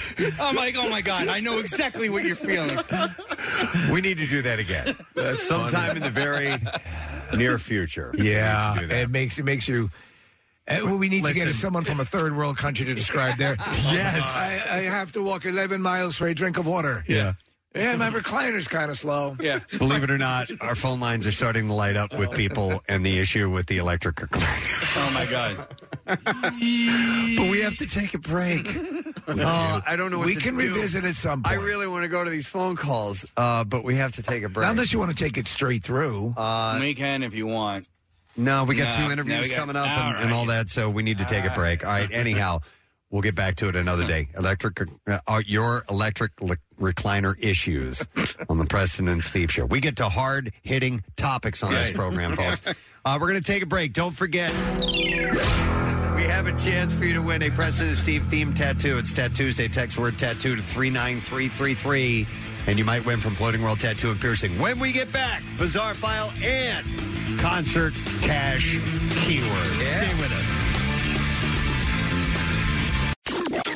Don't you hate it when some jerk on the radio says, "Hey, Alexa, open MMR"? Did it work? No?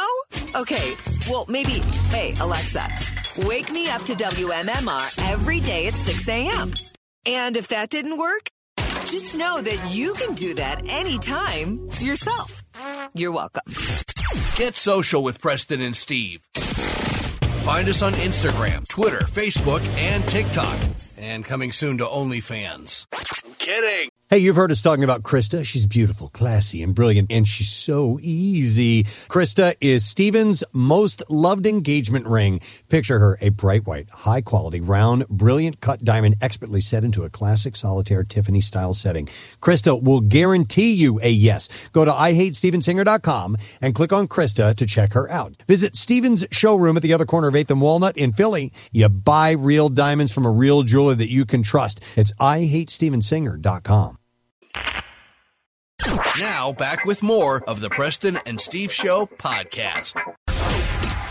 MMR's Concert Cash. Now, here's your Concert Cash keyword. And that word would be bank. B-A-N-K. And you have until 15 minutes after the hour to enter it. You can either do that on our contest page at WMMR.com. You can enter it via the MMR app, or you can simply text the special contest short code number, and that's 45911. So send the word bank over to 45911. One random entry wins $1,000 in our company-wide contest, and all MMR winners get 2 tickets to the MMRBQ Saturday, September 16th. Tickets go on sale this Friday at 10 a.m. Winners will get a call from our company, Beasley. Make sure that you answer your phone. Contest rules are available at WMMR.com, and it's sponsored by Meineke. So again, the word is bank. B-A-N-K. Come and get that money. WMMR presents Preston and Steve's Bizarre File. It is brought to you this morning by Mulch Works of Aston. They offer the highest quality mulch and topsoil that's manufactured on site. They also have leaf compost, decorative stone, pavers, and more. Delivery or pickup at residential and commercial markets. Visit mulchthis.com. All right, we'll start with this really disturbing story out of India. Police have arrested a man after he allegedly gifted a music system rigged with explosives which killed the new husband of his ex-lover. Ding, ding, ding, ding, ding, ding, ding. Yeah. Ding, ding. One day after their nuptials, the newlywed groom was at his home with family. The groom, 25-year-old Hemendra Marawi, and his brother, Rajakumar, unwrapped a music system gifted to Hemendra and his wife at their wedding.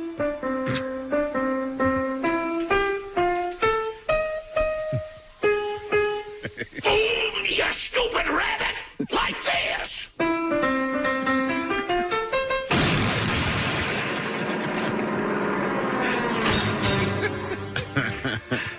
After setting it up and turning it on, the device exploded, by the way. Just like that. Both Hermendra and Rajkumar were killed in the blast that police said was so violent it blew off the roof of the house. Wow. So it was like a stereo or something, right? Damaged 3 walls, yes. Yeah. 5 other family members, including an 18-month-old child, were injured in the explosion. Jeez. Hermendra's new bride was at her parents' home at the time of the incident. Both, after questioning his wife and other family members, police narrowed in an ex-lover of the bride as the prime suspect. His name was Sarju Markham. He was located and detained at his job. Investigators found that he, by the way, who was already married with children, was upset after the bride rejected his desire for her to become a second wife. He became vengeful after she decided to marry Hemendra by way of an arranged marriage. A day before the nuptials, Markham called the then bride-to-be to try to convince her to not go through with it. He then called Hemendra and threatened him. And police said that Markham had some experience in electronic repair work and had some knowledge of explosives after working at a stone crushing unit, which led him to create the wedding gift bomb. Man. Before quitting his job at the stone crushing unit, he stole 250 grams of ammonium nitrate, which police suspected he used to create the explosive device. He also utilized gunpowder that he had taken from firecrackers, gasoline, and several other materials to rig the music system. He had a friend take him to the wedding venue on March 31st, where he placed the wrapped music system under several wedding gifts before departing. That is messed up. And he was already married. Messed up, yep. All right, note to self, do not keep nearly $100,000 in the trunk of the car because it might get stolen. All right. And listen to how this happened. A man who had stopped his car in Brooklyn to change a tire had a bag with $92,000 in cash stolen from the back of his vehicle while he was changing the tire. Did it have a big dollar sign on the bag? I think so. The 32-year-old pulled up around 11 a.m. and started to change one of his car's tires. As he was on the side of the vehicle, 2 men went up to the car, with one of them going into the trunk. That man took a bag that was holding the money, and then police said the pair took off. So I assume they were just grabbing whatever they saw. They didn't know there was... Can you imagine these guys? They're thinking they're getting like clothes or something like that. Maybe a wallet. Yeah. Yeah, and a gym bag or something. And they come up with $92,000. One of the men was seen wearing a golf hat and black jacket. The other was wearing a black and white checkered shirt and black pants. And police are investigating and asking people to call in if they recognize the description. A woman, this is a terrible story. A woman and a man stepped into the street in Florida to avoid getting sprayed by sprinklers.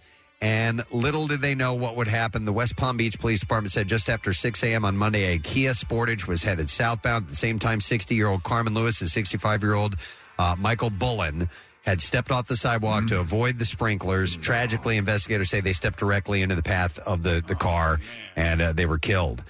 Lewis died at the scene, and he was killed. She suffered serious injuries. Jeez. Investigators said there are no charges pending, and alcohol and drugs do not appear to be a factor in the crash. Just a horrible accident. They weren't looking. They didn't want to get wet, and they reactively went out into the street and got hit. Horrible. All right, contrary to what you've heard, alcohol and close wildlife encounters do mix, sort of. They just have a nasty outcome to them. The latest example comes from an Instagram post by Turons of Yellowstone. Yes. Turons of Yellowstone? Which is great. Yeah, they're a great site. Or Torons, I guess, would be. It's a play on moron and tourist. And it's not just Yellowstone anymore. That's where it started, but now they're all over the place. So in this video, there's a couple of guys who appear to be seriously hammered confronting a moose at night under the lights of a snowy parking lot in what appears to be a resort.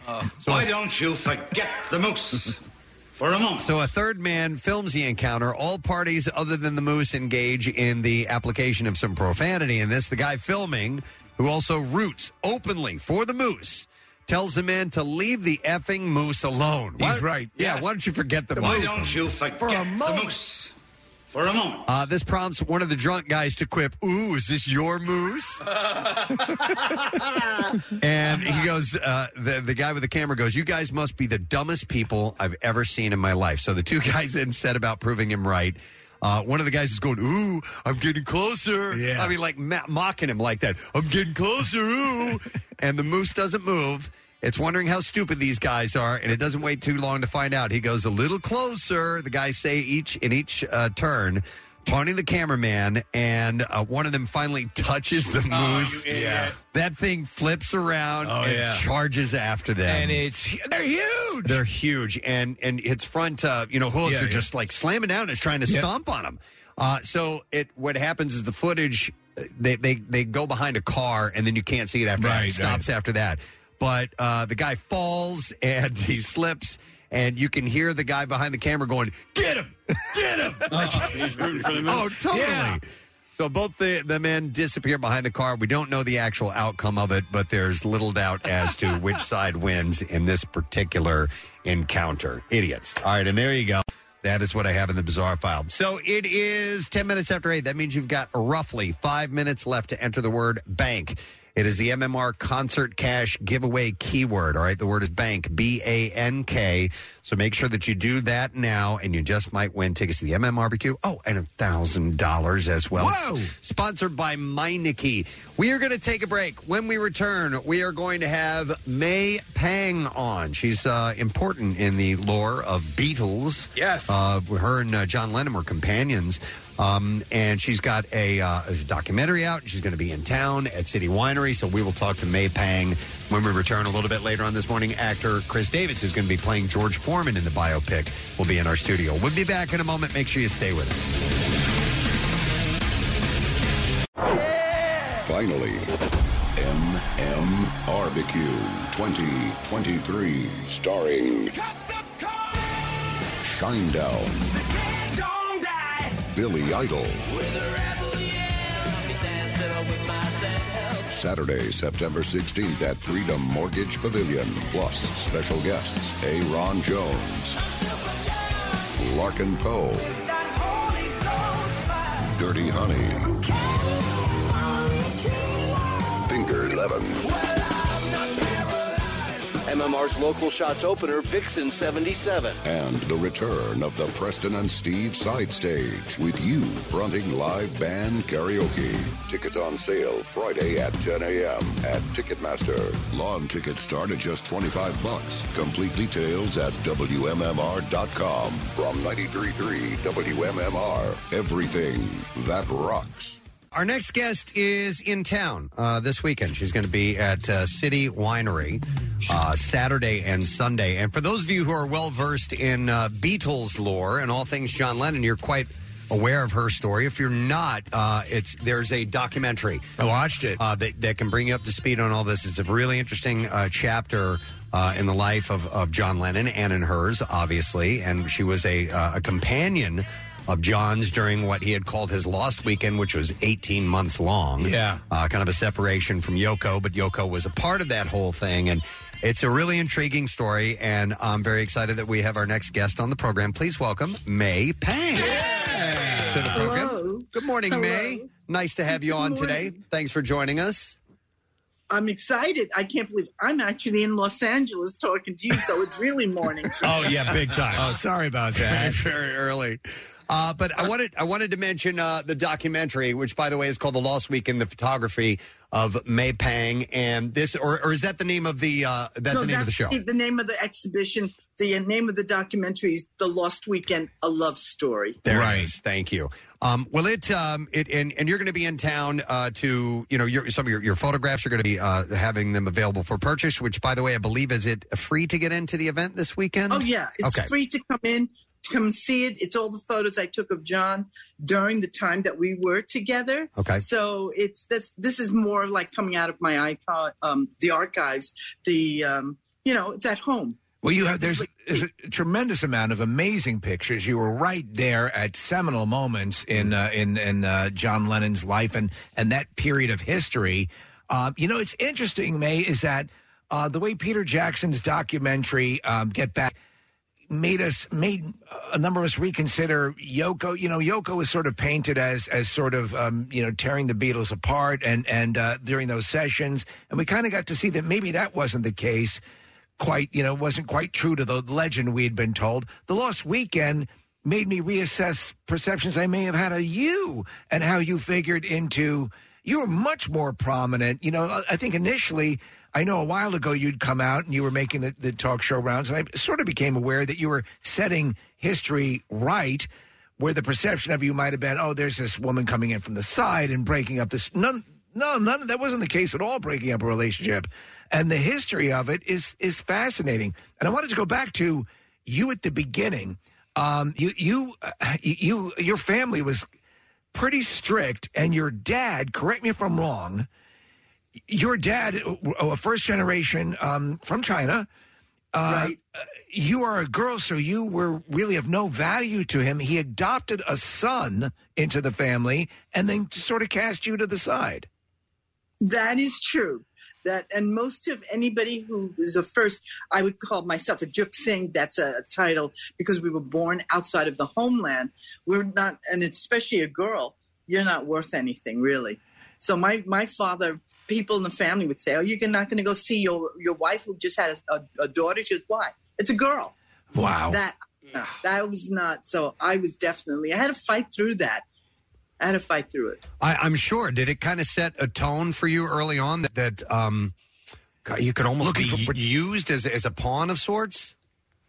It was. My father didn't care. My mother was the only one that protected me and was always supportive of me. So everything I do and I think about for the women of this world, it's my mother, and without her, I don't know where I would be. She's the one that gave me the strength, and so. Women are not given enough. I mean, in this day and age, a lot of men are aware, but still not enough. Still not enough. And so, by happenstance, you kind of go to school, but you're sort of you're motivated mostly by rock. You're a rock and roll fan. You're a Beatles fan. But by happenstance, you go. I'm going to go to New York. I'm going to go and get a job. I'm going to commit myself to it. You pick a building that you want to go into and start, pounding the pavement and look about getting work. And what is in that building? It's Apple Records. My girlfriend meets me. She goes, do you know what's in this building? And I said, no, what? She goes, Apple Records. I said, Beatles? Apple Records? I said, well, I'm going to go upstairs and look for a job. And she says, what are you, nuts? She goes, you don't have anything. And why are you going? I said, well, at zero. I'm at zero. If they say no, I'm still at zero. It's not going to get worse. Yeah. So let me go upstairs. So she left me, and I went upstairs and asked for a job. At first, they told me no, nothing was there. And just at that moment, these doors opened and people filing out. And the woman behind the desk said, she's looking for a job. And this guy said, come back after lunch. Wow. And then after lunch, I come back. And I'm excited, and I'm trying to calm myself. And he says, can you type? I said, yes. Can you do this? I said, yes, I did. I said, yes. And he goes, can you start next week? I said, absolutely. But I didn't know how to do any of those things. But I taught myself. Wow. That was the one thing. I taught myself how to do everything. Wow, man. And at what point did you start to forge a relationship with Yoko and John? When did that begin? Oh, that began about a year later, a little over a year later. They came into New York City. They wanted to do 2 movies. I had no idea what they were in town for, except visiting the office. So I come in, and they said, you're going to work with them. And I was like, what? I'm going to be working. So there was 2 short movies that she wanted to make, which was Fly and Up Your Legs Forever. These were very avant-garde movies. I remember I've seen these movies. They're incredibly bizarre, as is the art of Yoko Ono. But there you are.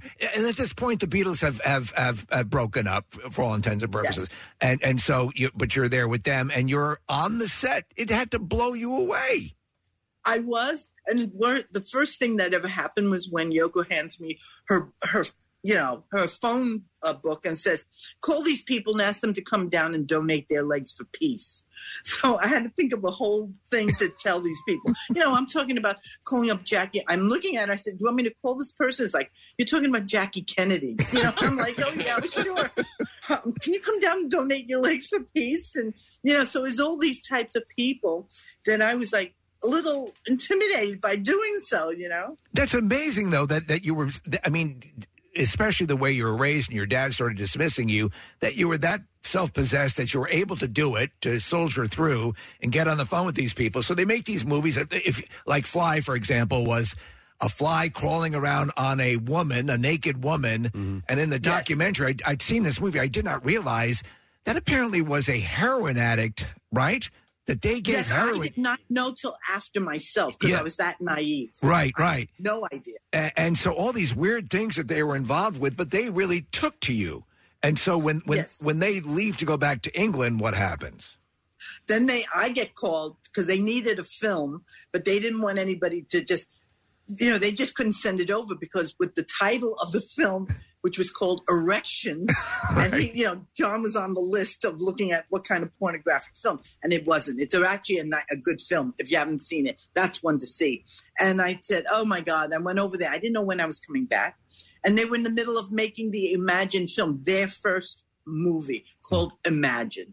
And I was in it all over the place, going to all the different, and I got a chance to even be with Yoko when she was doing a photo shoot with the great David Bailey, the photographer. Because photography was my thing, and I'm looking at him going, oh, I'm in the same room with this guy. And you're getting production credits. You're getting in with all these celebrities who are showing up and working in this circle.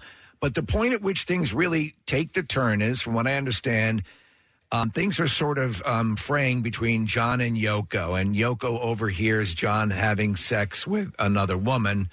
And so she sets in motion a plan. What is that plan?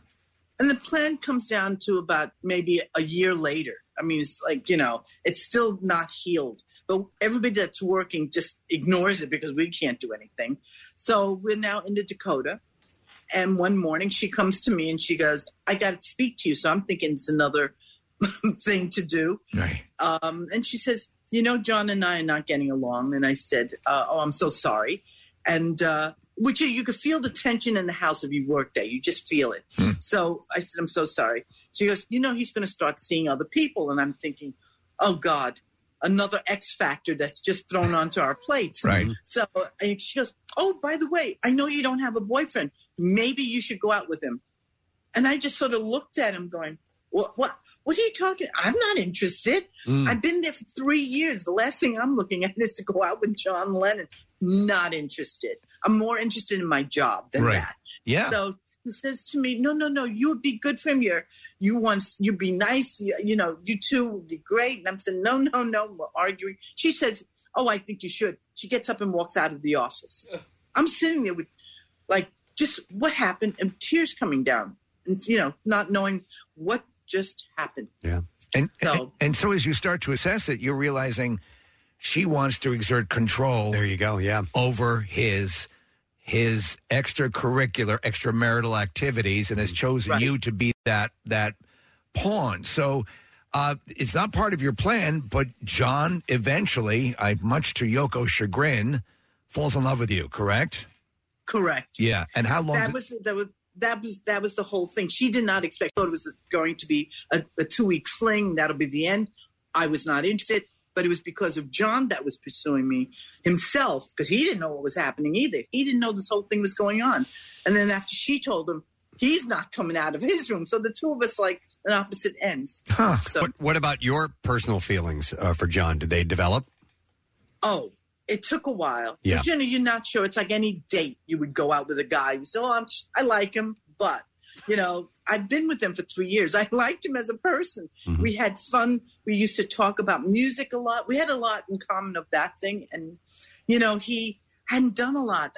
When we got together, I took him on a bus ride. I said, let's go and see New York City by getting on a bus. He found it fascinating. It was only me and him. I would do the driving. I did let him drive when we were in California once on the 101 or the 405, which is not a great place to. He thought you drove too fast. Wasn't that the case? He gave you, I think, a Barracuda for a birthday gift, and he gave that to me. Yeah. Yes. I know he thought that, but I got to tell you, I thought he drove a little. I'm not sure. So it's equal. Well, let me ask you. So you're doing this.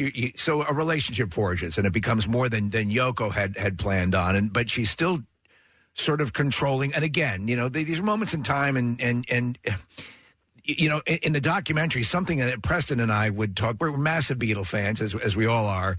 And something that always troubled us was his relationship with Julian and the way he seemed to turn his back on his son. Now, there was certainly things that John could have done much better, but I had no idea that Yoko was actually shielding calls from Julian to getting to John. Is that the case? Yeah, that happened a few times, and it really upset me knowing my own situation. Yeah. So you were placed in the middle. You were the one that had to, and it tore you up. You're talking about you had to lie to John and Julian. Yes, absolutely. But you actually helped because of this forge the relationship that they were able to sort of reclaim. Explain how that happened. Well, that happened. I knew that when we were together, I said, Julian was calling. He knew at one point, Yoko knew at one point that they're going to have to see each other. She never wanted, she says, I don't get along with him. So why don't you, and she's saying, I know you're better off with this. And I said, absolutely. I wanted to be sure. There was no two ways about it that John was going to get involved with Julian. And it also, at the same time, I wanted the relationship between Cynthia and John to heal. They had not even had a closure at that point. Cynthia's John's ex-wife and mother of Julian, yes. and Yoko was not a fan of that either. And oddly enough, you and Cynthia become very good friends. Very good friends, and we stayed close until the time she passed. I was at her house in Spain, and we had some laughs. So we had some laughs, and she goes, the truth will come. And she goes, it's up to you now. Wow. Man. I do want to backtrack a little bit and just remind people we're talking to May Pang, and she's going to be at City Winery this Saturday and Sunday. It's the Lost Weekend. The photography of May Pang, it's a free event. You can come in, you can purchase the photographs. Oh, the pictures will blow you away. They're amazing. And the documentary, The Lost Weekend Love Story, is available now. I wanted to ask about the time you spent living with John, Ringo, Harry Nilsson, and Keith Moon. Talk about a pack of alpha males, except maybe for Ringo. Yeah. But that must have been insane. It was insane. I just, I think about it. John thought that if he could get this group of musicians together, as we're doing the Harry Nilsson album, let's get them, we can all get everybody there on time. Because look at what we're talking about. People don't arrive. John was the one thing that he liked to do when he was at work. He wanted everything to be on time. Everybody had to be there. Oh. So you're talking about these musicians. He's thinking they're not going to get there on time. Let's get everybody in, and we'll all go together, and that way it'll start. So that was the premise of the house. It was interesting. The house used to belong to Peter Lawford. Yeah. And of course, that's where the Kennedys used to come, out in L.A. And I believe Marilyn Monroe, which John was all fascinated with that. So were they, May, at that time, were they known as the Hollywood Vampires? I mean, or was it when Alice Cooper joined? Because they were the ones that originated that name, correct? Yeah, it was. It was already started the talk of it, but they really wasn't said that they were the Hollywood Vampires. Alice was around. We ran into Alice quite often, and it was that group, Mickey Dolenz, Alice Cooper. Then there was John. There was Harry. There was Ringo. But John was considered the honorary member because he wasn't there on a daily basis and wasn't there often. Now, you're part of one of the quintessential rock legendary moments. Phil Spector was known to carry a sidearm. Tell what happened. Yeah. That was well, there's so many stories with him. it wasn't exactly an easy one, as I would say, because we're talking the legendary producer Phil Spector. Phil Spector. And I mean, I admired him. John admired him. We were doing the rock and roll album. When we were rehearsing, we'd come over to our place where we were staying, and that was producer Lou Adler, who produced Carole King and all that. And we're at his house, and we're staying there. He comes over with rehearsals, and I would say to John every night, does he really have to wear his gun? And we thought that it's got to be blanks. Got to be blanks. So one day, and this is very famous on this one because it went around, I talked about it.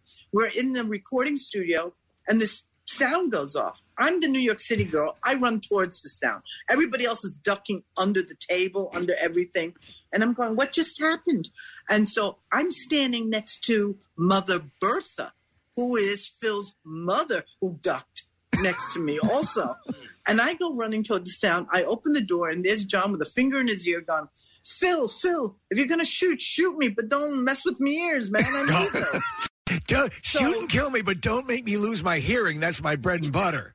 Yeah, right. Yeah. So there's Phil with the gun in his hand, up, pointing upward, and Mal Evans is in the room, and big old Mal. Mal was, the Beatles' original roadie. Yep. He comes over, and he's like 6'4" or 5, and he's towering over everybody. And Phil is short with his Cuban boots. I'm sure he's about 5'4", something. I don't know, 5'5". So he grabs it and he goes, you shouldn't have this. He takes the gun out from him. and everybody's, I said, Mal, what just happened? He said, we were all standing around laughing, joking. And Phil kept doing something that hit Mal's nose. So all Mal asked him to do was, please don't do that. It hurts me. You're hurting my nose. And he backed up and he reached for his holster and he pulled out the gun. And as he's pulling out the gun goes off. Wow.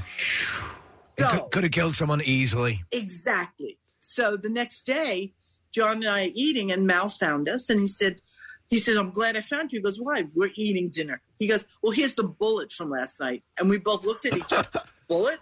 What bullet? Because we thought they were bullets. Goes, no. Oh, my God. Yeah. All right. At that point, did John say, let's rethink this Phil Spector thing, or did he just kind of let it go? He let it go because we just couldn't. You're recording. Think beyond that. Yeah. And besides, the sessions were taking a break anyway. So it was fine. Wow. So we were taking a break. And we never got back to the sessions because Phil then took our tapes and we couldn't get back to it. So you're chronicling all this, and these pictures that we're talking about, the photography of May Pang, which are available. Yeah. Astonishing shots, moments caught in history. And you were there at an multitude of incredible times, but another one. So you're in the studio with John. And it had been years since he and Paul had conversed. And yes. And then so you're facing one direction, and then you're facing the door, and it opens up. And this is after like 5 years since they've communicated. What happened? We were doing a playback after the first night of the Harry Nilsson session. And so a lot of people had already left. It's the end of the session. So as he's listening, I look up, and the door's opening, and there's these two figures that's walking through, and it's John and Paul. And John Paul, sorry, it's Paul and Linda. Yeah. Sorry, it's early morning. Right, yeah. So they walk in, and I mumbled. I said, Paul, Linda? And John's facing me, and he goes, Paul, Linda. And he turns and goes, oh, hi. That was it. It was as if nothing happened in those years. They were just like, they just saw each other. I hate to use the pun, but yesterday, it really was quite incredible. And he just asked him, you say in the documentary, he says, you want to join in? You want to play piano? Yeah. He goes, yeah, we'll probably, do a little jam. You want to hang? Yeah, sure, man. But of course, we didn't have a drummer. We didn't have a drummer. Can you imagine that? The three drummers, Ringo, Jim Keltner, and Keith Moon, all left. Oh, no. Wow. So who decides to be a drummer? It was this guy named Paul McCartney. Yeah. So now we don't have a bass player. So somebody from another studio comes running in. And then Stevie Wonder happened to wander in. So all of a sudden it's just like Mal Evans and I play tambourine because Linda's playing, Hammond organ. So we got a few things. And Ringo was upset the next day when he found out somebody broke his snare drum. Oh, no. Yeah, and he doesn't forget, because it turns out, and I only just found this out a couple of days ago, that it was the reason he was upset. The snare drum is from the 1964 The Beatles, Ed Sullivan. Oh, wow. Oh, no. Wow. Man, no. That's crazy. Hey, you know what, May, as you know, John was what a complex individual. I mean, you know, and he's one of the most beloved people in my mind, but his he could cut you down in a second. He had a laser sharp wit and sarcasm to him. But he could also be a loving, wonderful, tender, peaceful, amazing human being. Was there a middle space in between those two ends of the spectrum? You know what? I think, no. I think he was given that extreme. Wow. Yeah. But, you know, he was naive. And when I'm saying naive, I mean, really, he was like, really? I didn't know that. You know, something's really stupid. And, you know, and you go, where have you been? or, you know, and then, or the other side, which is, listen, man, don't touch me. You know, I could tell you what it is. And, you know, it's one or the other. But it was extreme of each side, you know? Yeah, this is what it seemed like. So the recent stuff, and Preston was reporting on these stories about that time when you were with him in California and on the West Coast, and you actually, one day you ended up on the set of Happy Days, you know, and they turn around and John Lennon, and you're all there, you're taking him around. But you see pictures, and you have the pictures of John at that time and Julian, and Lennon looks better than he's ever looked. Everyone reported, and it was kind of the consensus of the stories that were coming out, is that he was incredibly happy. He was out, he was socializing, he felt good. And it seems such a turnaround for him, and it's almost sad that, in a way, I mean, timeline-wise, I'm sure in your mind you consider, what if it had continued on that trajectory? You know, you're right. And then I had to stop many years ago because you can't go there because it just, the pain is too great to really think that, the emotional pain. Right. But I enjoyed the time, and I have the memories, and you're right. He looked great. His hair grew long. We had our own apartment. Julian, what you're seeing at the Happy Days was the first trip for Julian in several years that he hadn't seen his father. That was that time. So I made it a group trip. So it was easy on John as well, because Cynthia is in that group with me. And so we stayed out. But not only did we walk into, and it was Happy Days just beginning, because you could see the Fonz not even having his leather jacket yet. He was in that real whatever jacket. Brown jacket, yeah. Whatever. But we then went on to another set that John and I loved, which was The Odd Couple. Oh. We sat through, and we were in the audience watching this. It blows my mind that John Lennon sitting in the audience with you watching a taping of The Odd Couple. I love it. That's crazy. Yeah. We're going to have to wrap up here shortly, May, but I do have to ask, when your intimate relationship with John ended, was it abruptly, or did you guys have kind of did it fade out a little bit? You know, they'll be surprised when they go see the movie, because there's a lot of things that get answered. And, you know, I don't want to give it away, because people will find it, May answers a lot of questions. I could say this: it made if as you start off in the beginning, if the point is to correct history, and as you're doing with these pictures and these interviews you've done, I have a great appreciation for you, May, and what you provided to John Lennon. As Preston says, we're not blind to the character. We all have character flaws, but we do. You know, we do look up to the Beatles so much, and so you are. And this documentary sheds a great bit of light on it. And your camera was there at David Bowie recording sessions, and when John first met Elton John and struck up a great friendship. All these pivotal moments that are now the stuff of rock lore. You were there for there. Yes, I was. Yeah. But that's why people should go see the movie. Mm-hmm. You know who I also spoke to? One of your favorite people in Philly, Larry Kane. Yeah. Oh, yeah. He's in it. Yeah. Larry was he plays a part in that movie, too. Yeah. Oh, excellent. Yeah, because Larry, for those who may not know, was when the Beatles first came to America. He was side by side with them in that entire tour. And he was front and center for a huge part of history as well. There's a great clip of John doing weather on the most prehistoric news set you've ever seen in your life. I know that, and he loved doing those He's things. having a blast. He would have wreaked havoc with you guys. I'm just telling you now. Oh, man. So anybody who wants to go see, it's at the Ritz downtown. and King of Prussia at the Regal, Plymouth meeting theater. Yes. So those are the places on the 13th they should go, or they should go see it. Absolutely. Most definitely. Highly recommended. And also come and see May, because she's going to be at City Winery Saturday and Sunday, and the photographs on display and available for purchase. So it's those 2 days only. Well, May, it is so wonderful to meet you. Thank you for this wonderful conversation. You're a delightful person. I hope you guys have a chance to come by. I would love to meet you guys in person. Excellent. Yes, absolutely. If you can. Yeah. I know you guys are busy, but I will be there for the 2 days. Excellent. Awesome. All right. Well, thank you so much. So let's hear it from May Pangan. We're going to take care of May. It's wonderful talking to you. Wow. She was in the middle of some really cool stuff. If I remember correctly, Larry Kane was there for 2 tours, I think in 64 and 65. And on one of those tours is when the Beatles started hanging out with Bob Dylan.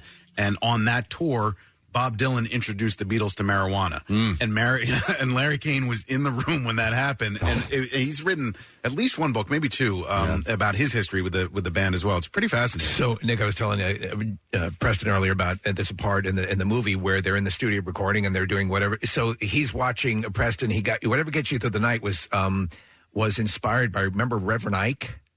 Vaguely. Right, I know so the name. A televangelist, and he basically, in one of his sermons, he says, whatever gets you through that night. And Lennon heard that and went with it. So they're recording this. They're in the recording studio, and who's down the hall? Elton John walks in. He goes, "Hey, you wanna sing on this and maybe play a little piano?" And I'm thinking, knowing that song, I'm thinking, okay, the contracts and managers call, and we'd like to have Elton come in. Okay, he's available. No, it's just like organically happening that they're all going to each other's studios. Lennon thought the world of Bowie.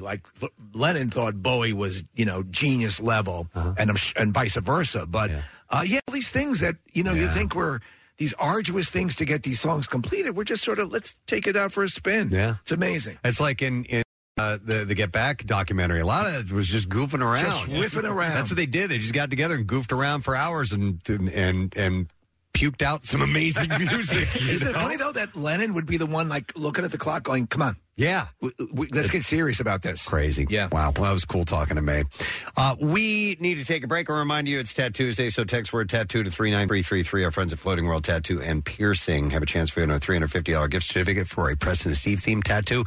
When we return, we are scheduled to have actor Chris Davis, who will be playing George Foreman. And Big George Foreman, the biopic, with us in the studio. So stay put. We'll be back in a moment.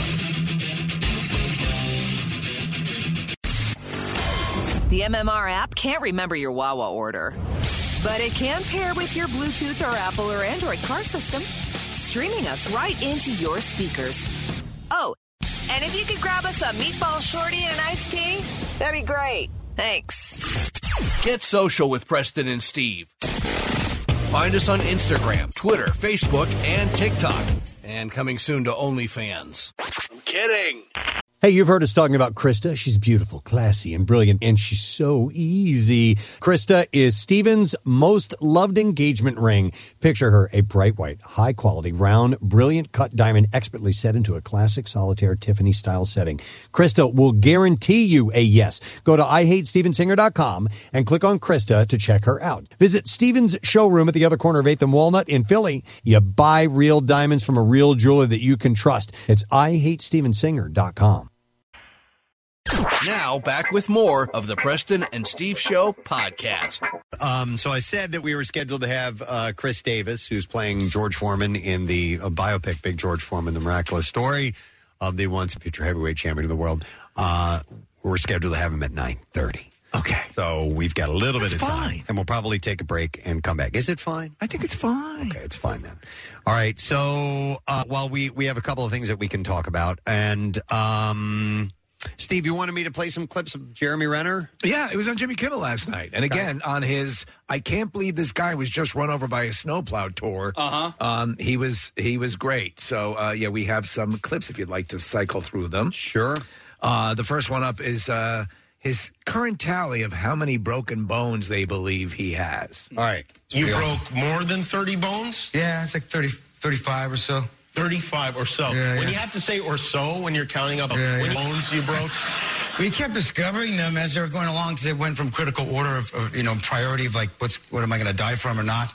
And then, it was 6 weeks later, finding another break and another break and another break. So let's put you in Evel Knievel territory. Yeah, I guess. Yeah, I got lucky in a lot of ways. So I'm happy to be here. And obviously he was concerned about his loved ones and their reaction to this. One thing I thought about, once I was clear enough, this is still while I was on the ground before the ambulance even got there, is like what my experience was like. But then I had to think about Alex's, because Alex was there during the entire time, and he had to see his Uncle Jeremy on the ground. I had to consider what his perspective was. And then that kept happening with everyone's perspective throughout this entire ordeal. And it's pretty harrowing to take the time to really consider somebody else's perspective. First of all, it's thoughtful, but it's...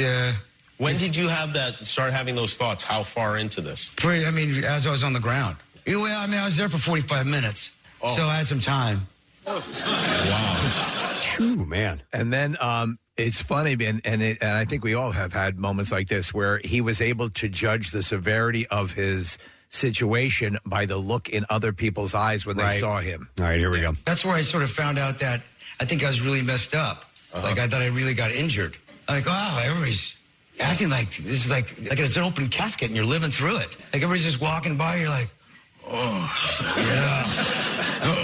It was giving me a reaction. Like, I didn't know what to say. I just talked to Chris Evans. I talked to a lot of friends, and their reaction is what made me feel like, I think I'm really hurt myself. Yeah. I might not pull out of it. They're terrible actors. They couldn't hide the fact that I looked awful.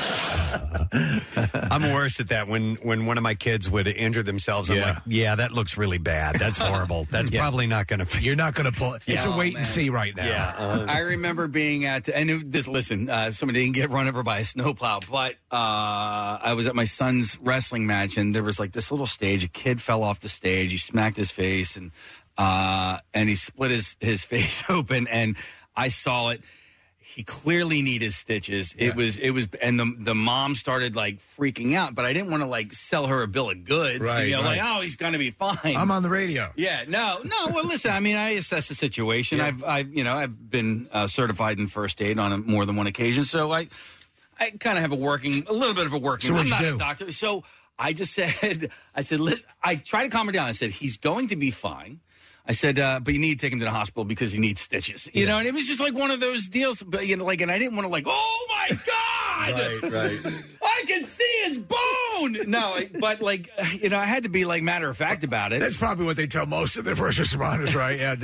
Rochelle would always swoop in and just be like, "It's fine. You're going to be okay. Don't worry about it." So, and I'd be like, I swear to God, my words are usually like, "Yeah, that looks pretty bad." That's not fun, man. I can't. You're help hanging it. on by a thread. Yeah. Caroline went head over heels on a bike one time as we were headed down this big hill in our neighborhood, and boom, road rash hit. It was horrible. And I get her off to the side and everything, and I'm like, yeah, that's a pretty nasty looking. I'm like, why did I even say that? I'm so stupid. You're going to have to learn to live without a head. I just don't know. I don't have that in me to lie and say, you're going to be fine. Yeah. I'm more like, this is probably going to hurt a bit. Oh, no, I'm immediate. I'm like, nope, looks good, looks fine. Don't worry about it, nothing. We don't need it. Go next door and play. Yeah, no, and then we're at the hospital. I'm like, we're just going to get it checked out. We're just going to see 9 stitches later. Well, that's what with Jace's appendix. You don't naturally jump to that, right? Yeah. It's not your natural first thought. It's okay. Don't worry about it. We're just going to get it checked out because you don't want them to worry. Yeah. Everything that any sort of significant injury when I was a child. I had to live with for a couple of days before we actually went to the doctor. My broken hand. I broke my hand on a Friday. I didn't get it casted until Monday or Tuesday. I had 3rd-degree burns on my leg. I had to literally crawl into this doctor's office because my mom wouldn't let me use crutches. She thought I was amping it up, but I don't want to jinx anything. I've not broken any bones. Have you all broken bones? Oh yeah. Mm-hmm. No. No, never. We're in the Not Broken Bone Club. I know, seriously. Knock on wood, Steve. Yeah, I don't know how that. By all rights, I should have. What about your huge That was injury a from sprain. dodgeball? That was saving a life. Yeah. During a particularly aggressive dodgeball game. But as you can see, it's kind of straightened back out again. I don't think it was Oh my broken. gosh, it did. Yeah. What we're talking about. After years, it's straightened out. There was a great a specialist from Zurich, a pinky man. Oh, okay, you went to was see him. Yeah, I'm a pinky man myself. I'm the world's leading pinky man. This one went to market. Well, you're lucky then, because broken bones are not fun. You've had, now you, I think, take the prize for you had both wrists broken at the same time. Yeah, but Nick has the severity one. Oh, that's true. Because he broke his collarbone. The collarbone. And my ankle. And what else? Is that it? As far as No, breaks, the Achilles. What was that? well, it's ruptured Achilles and torn calf. What muscle. about your orbital? Oh, yeah, that one. Yeah. There's several. Yeah. You're like the bionic man now. No, Casey, that one sucked because that's probably the most embarrassing of all of them, the dancing at the wedding one. And that was ruptured Achilles and dancing to Madonna. Yeah. Listen, I support you. Thank you. You weren't dancing to Rage Against the Machine. I probably looked like such a jackass, which is par for the course. But yeah, it was ruptured Achilles and torn calf muscle. And the gross thing about that is that when the Achilles ruptured, the calf muscle kind of like curled up my calf, the back of my leg. Bicep tears happen that same. My brother had it, and he said it felt as if someone had pulled on the lower part of his bicep, like a window shade, and released it. My poor ex-wife had to wheel me down the hall in a hotel chair because we were at a wedding in New Hampshire, and then the next day we had to drive all the way Honest to God, all of New your Hampshire. injuries require somebody to have to do something. You had to get carried up a mountain. You had to get carried off a mountain. Carried off a mountain by the mountain patrol or whatever. Do you know Rescued out of a That's creek. a good point, though, Casey. And Nick, so when Claire went on her safari with her friend Kelly from here, I paid to have this. It's like an insurance thing with the particular device, the Garmin device, which I later beat to death with a hammer. But they do have this insurance you can take out where they will airlift you out, and they provide all of that sort of. You're out and about a lot. That might be worth looking into. Oh no! Well, we have it. Oh, you do. Okay. But we, the biggest mistake that I made when I fell off the mountain in Washington State was that we didn't turn it on. And because we thought we were just going out for a casual day hike, and it ended up being much more serious. We ran out of water, and there's a series of mistakes. But we had that device, Steve, and could have used it and could have been activated, and then Park Service could have found us. But we just didn't bring it with us. It's a day. small device, Preston, that uses like a SAT system. Yeah. Hey, I have a question. This is slightly related to this because my father's moved in with us, and now we're keeping an eye on him, and obviously he's advanced in age. He's 84 years old. If there is a medical emergency, is it better to rush that person to the hospital yourself, or to call an ambulance? So I know what's happening now. And the same question has come up regarding the police and when they encounter certain, like a shooting victim or whatever. And I think now you're right, Case. You have to assess it, and there's a couple of parameters. But more often than not, they will drive the person to the hospital because of cost. Because of the immediacy, they've got. Well, yeah, that's my concern. Would it be quicker for me to put my, someone in my house in the car and drive to the hospital as opposed to wait for the ambulance to get there? Yeah. But when the ambulance gets there, or the EMTs, they can start medical assistance right away. Right. You know what I mean? So that's kind of hold on, Marissa's holding her hand, former firefighter here. I'm fairly certain I learned this by listening to this radio show. I should have learned it then. I'm the one asking the question. I just remember recently somebody talking about somebody had a heart attack and the paramedics arrived and they were able to give the person medicine that they would not have gotten if they had been driven to the hospital. Okay, that's kind of what I was thinking. It was kind of like get on the phone with 911 immediately and they will instruct you what to do. So depending upon what, Steve, as you're saying, depending upon what the injury is, they're going to guide you into what the best decision is. So what you're saying is if your father starts to have, God forbid, a heart issue, shoot him. Oh, okay. Jesus. Yeah. All right. So yes. Wow. I thought you were going to say to do a tracheotomy. No, but here's the thing you could do. With a gun. Get an Apple AirTag and staple it on the inside of his ass. Okay. Yeah, and then you can track him. Okay, good. But Nick, of all the injuries, which one hurt the most? I got to imagine the collarbone. Collarbone, I think so. Yeah, that was bad. That's a big-ass bone. Yeah, and the severity of that break was bad, and I needed screws as a result. The also the tearing of the Achilles and the calf muscle injury, that one was masked by a lot of alcohol. So I felt Not okay. as bad. Weren't you skiing to the music of Lisa and the Cold Jam? DLC. Hit the beat now. Preston, there was something you missed last week, though. We were talking to somebody who works for like a company that does like devices, like Apple AirTag type of devices, like slip and fall.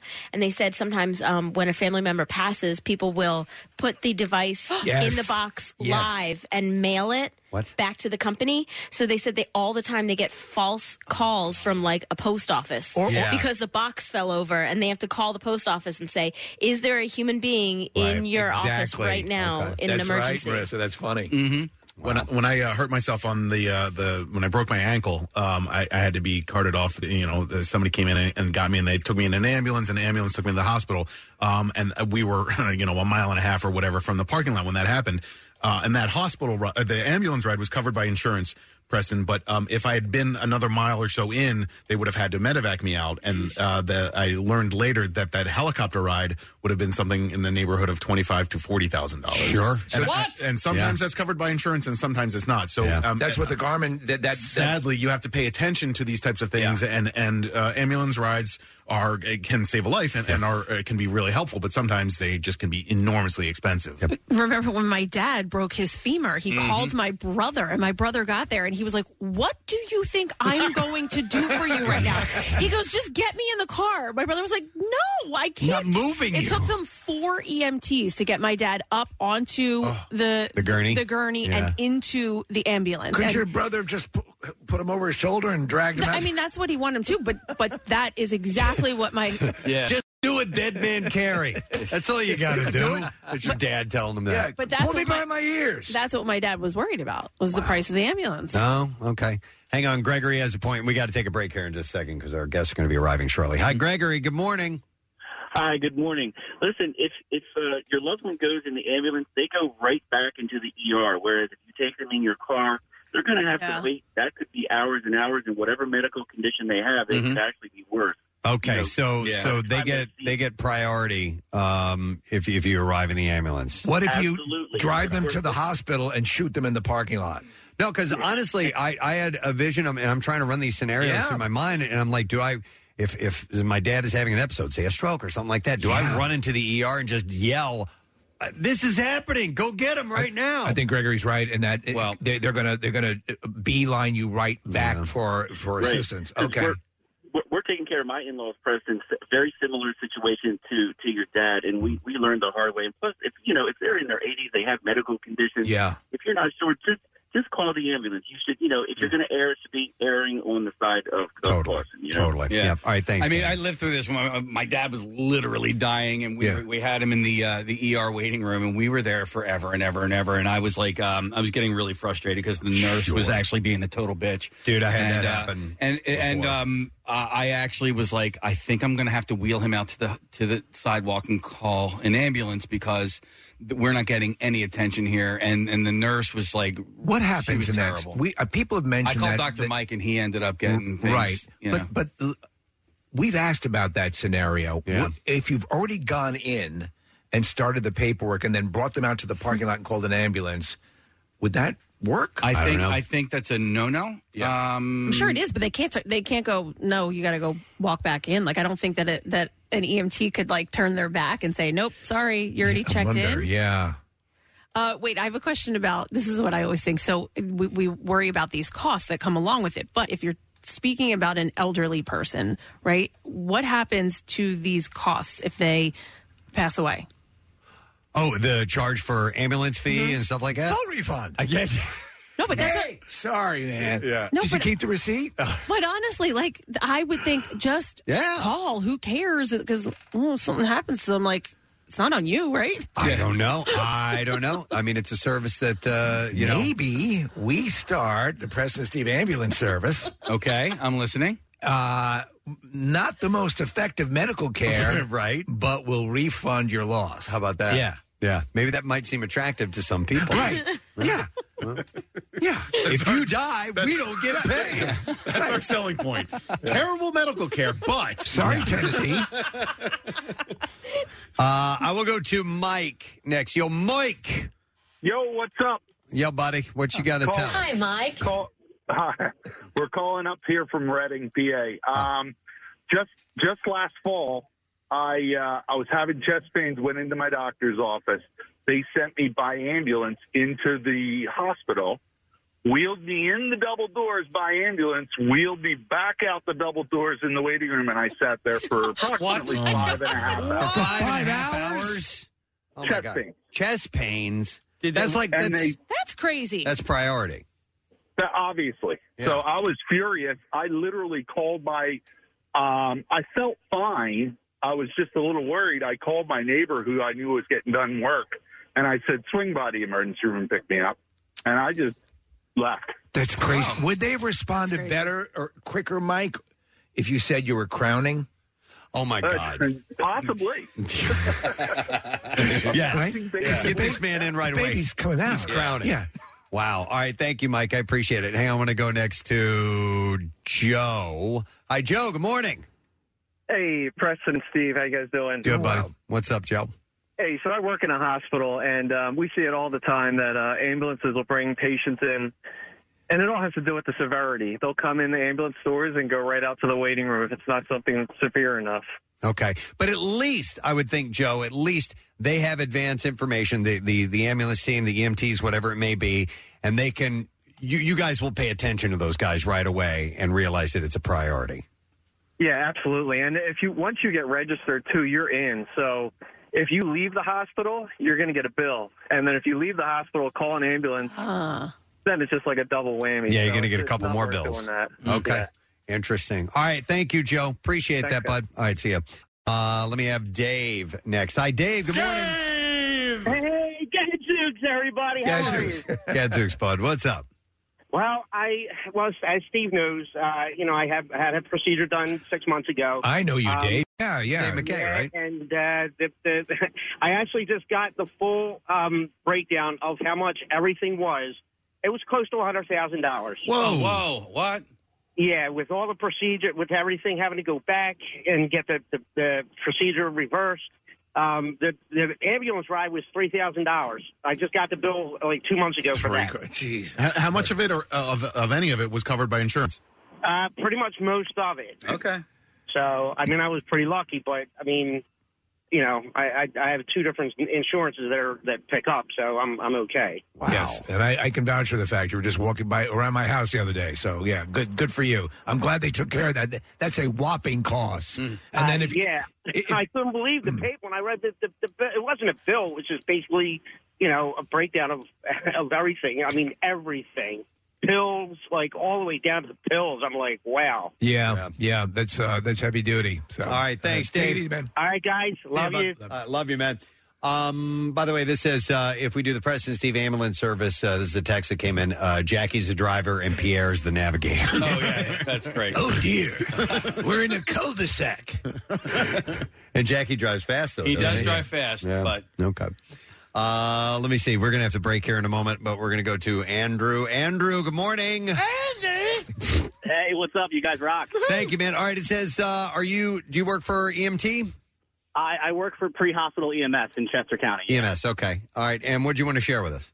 So basically, I just wanted to kind of weigh in on the whole coming by ambulance, getting in quicker thing. That is a huge misconception. Okay. Unfortunately, with how busy the hospitals have been recently, especially after COVID, with everyone going back to the hospitals, and how understaffed the hospitals have been, not to mention the closing of Brandywine and Jennersville in Chester County, that just if you come in by ambulance does not necessarily mean that you're always going to be seen quicker. We've taken people to the waiting room all the time. Hey, Andrew, can I ask you a quick question about the ERs and the advent of the urgent care centers? Have you noticed that ERs are less crowded these days because of the urgent cares popping up all over the place?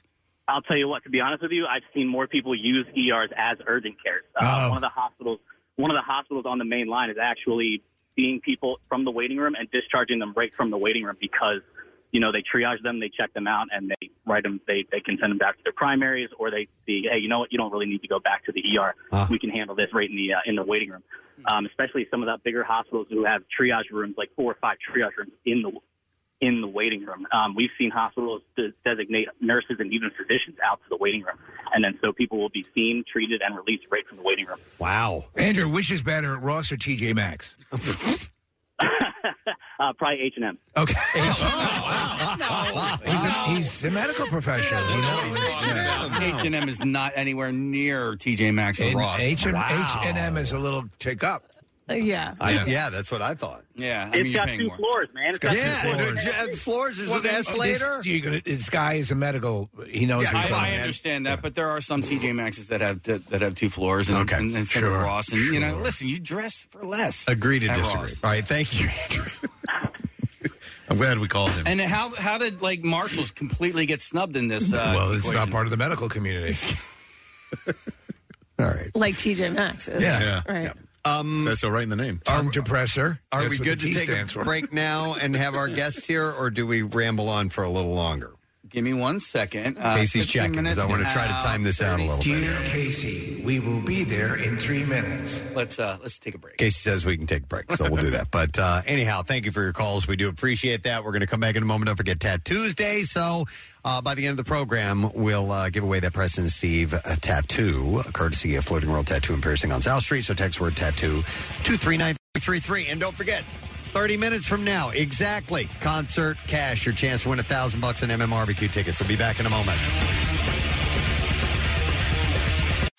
93.3 WMMR proudly supports the American Cancer Society Bike-a-thon Bridge to the Beach, celebrating 51 years of riding for a world without cancer. Hey, it's Marcus. Join me and Team WMMR on Sunday, June 11th for this family-friendly ride to save lives. All Team WMMR riders can now access group pricing for Team WMMR jerseys and other great cycling apparel from Volet, and they're made in America. The first 50 team members that hit their fundraising goal will get $50 towards their purchase, thanks to our great sponsor, Tammin Inc., because everybody has the right to access information. Register to ride with Team WMMR. Get complete details at WMMR.com or text BIKE to 39333 for a link to the info. The ACS Bike-a-thon and 93.3 WMMR, putting Philly first.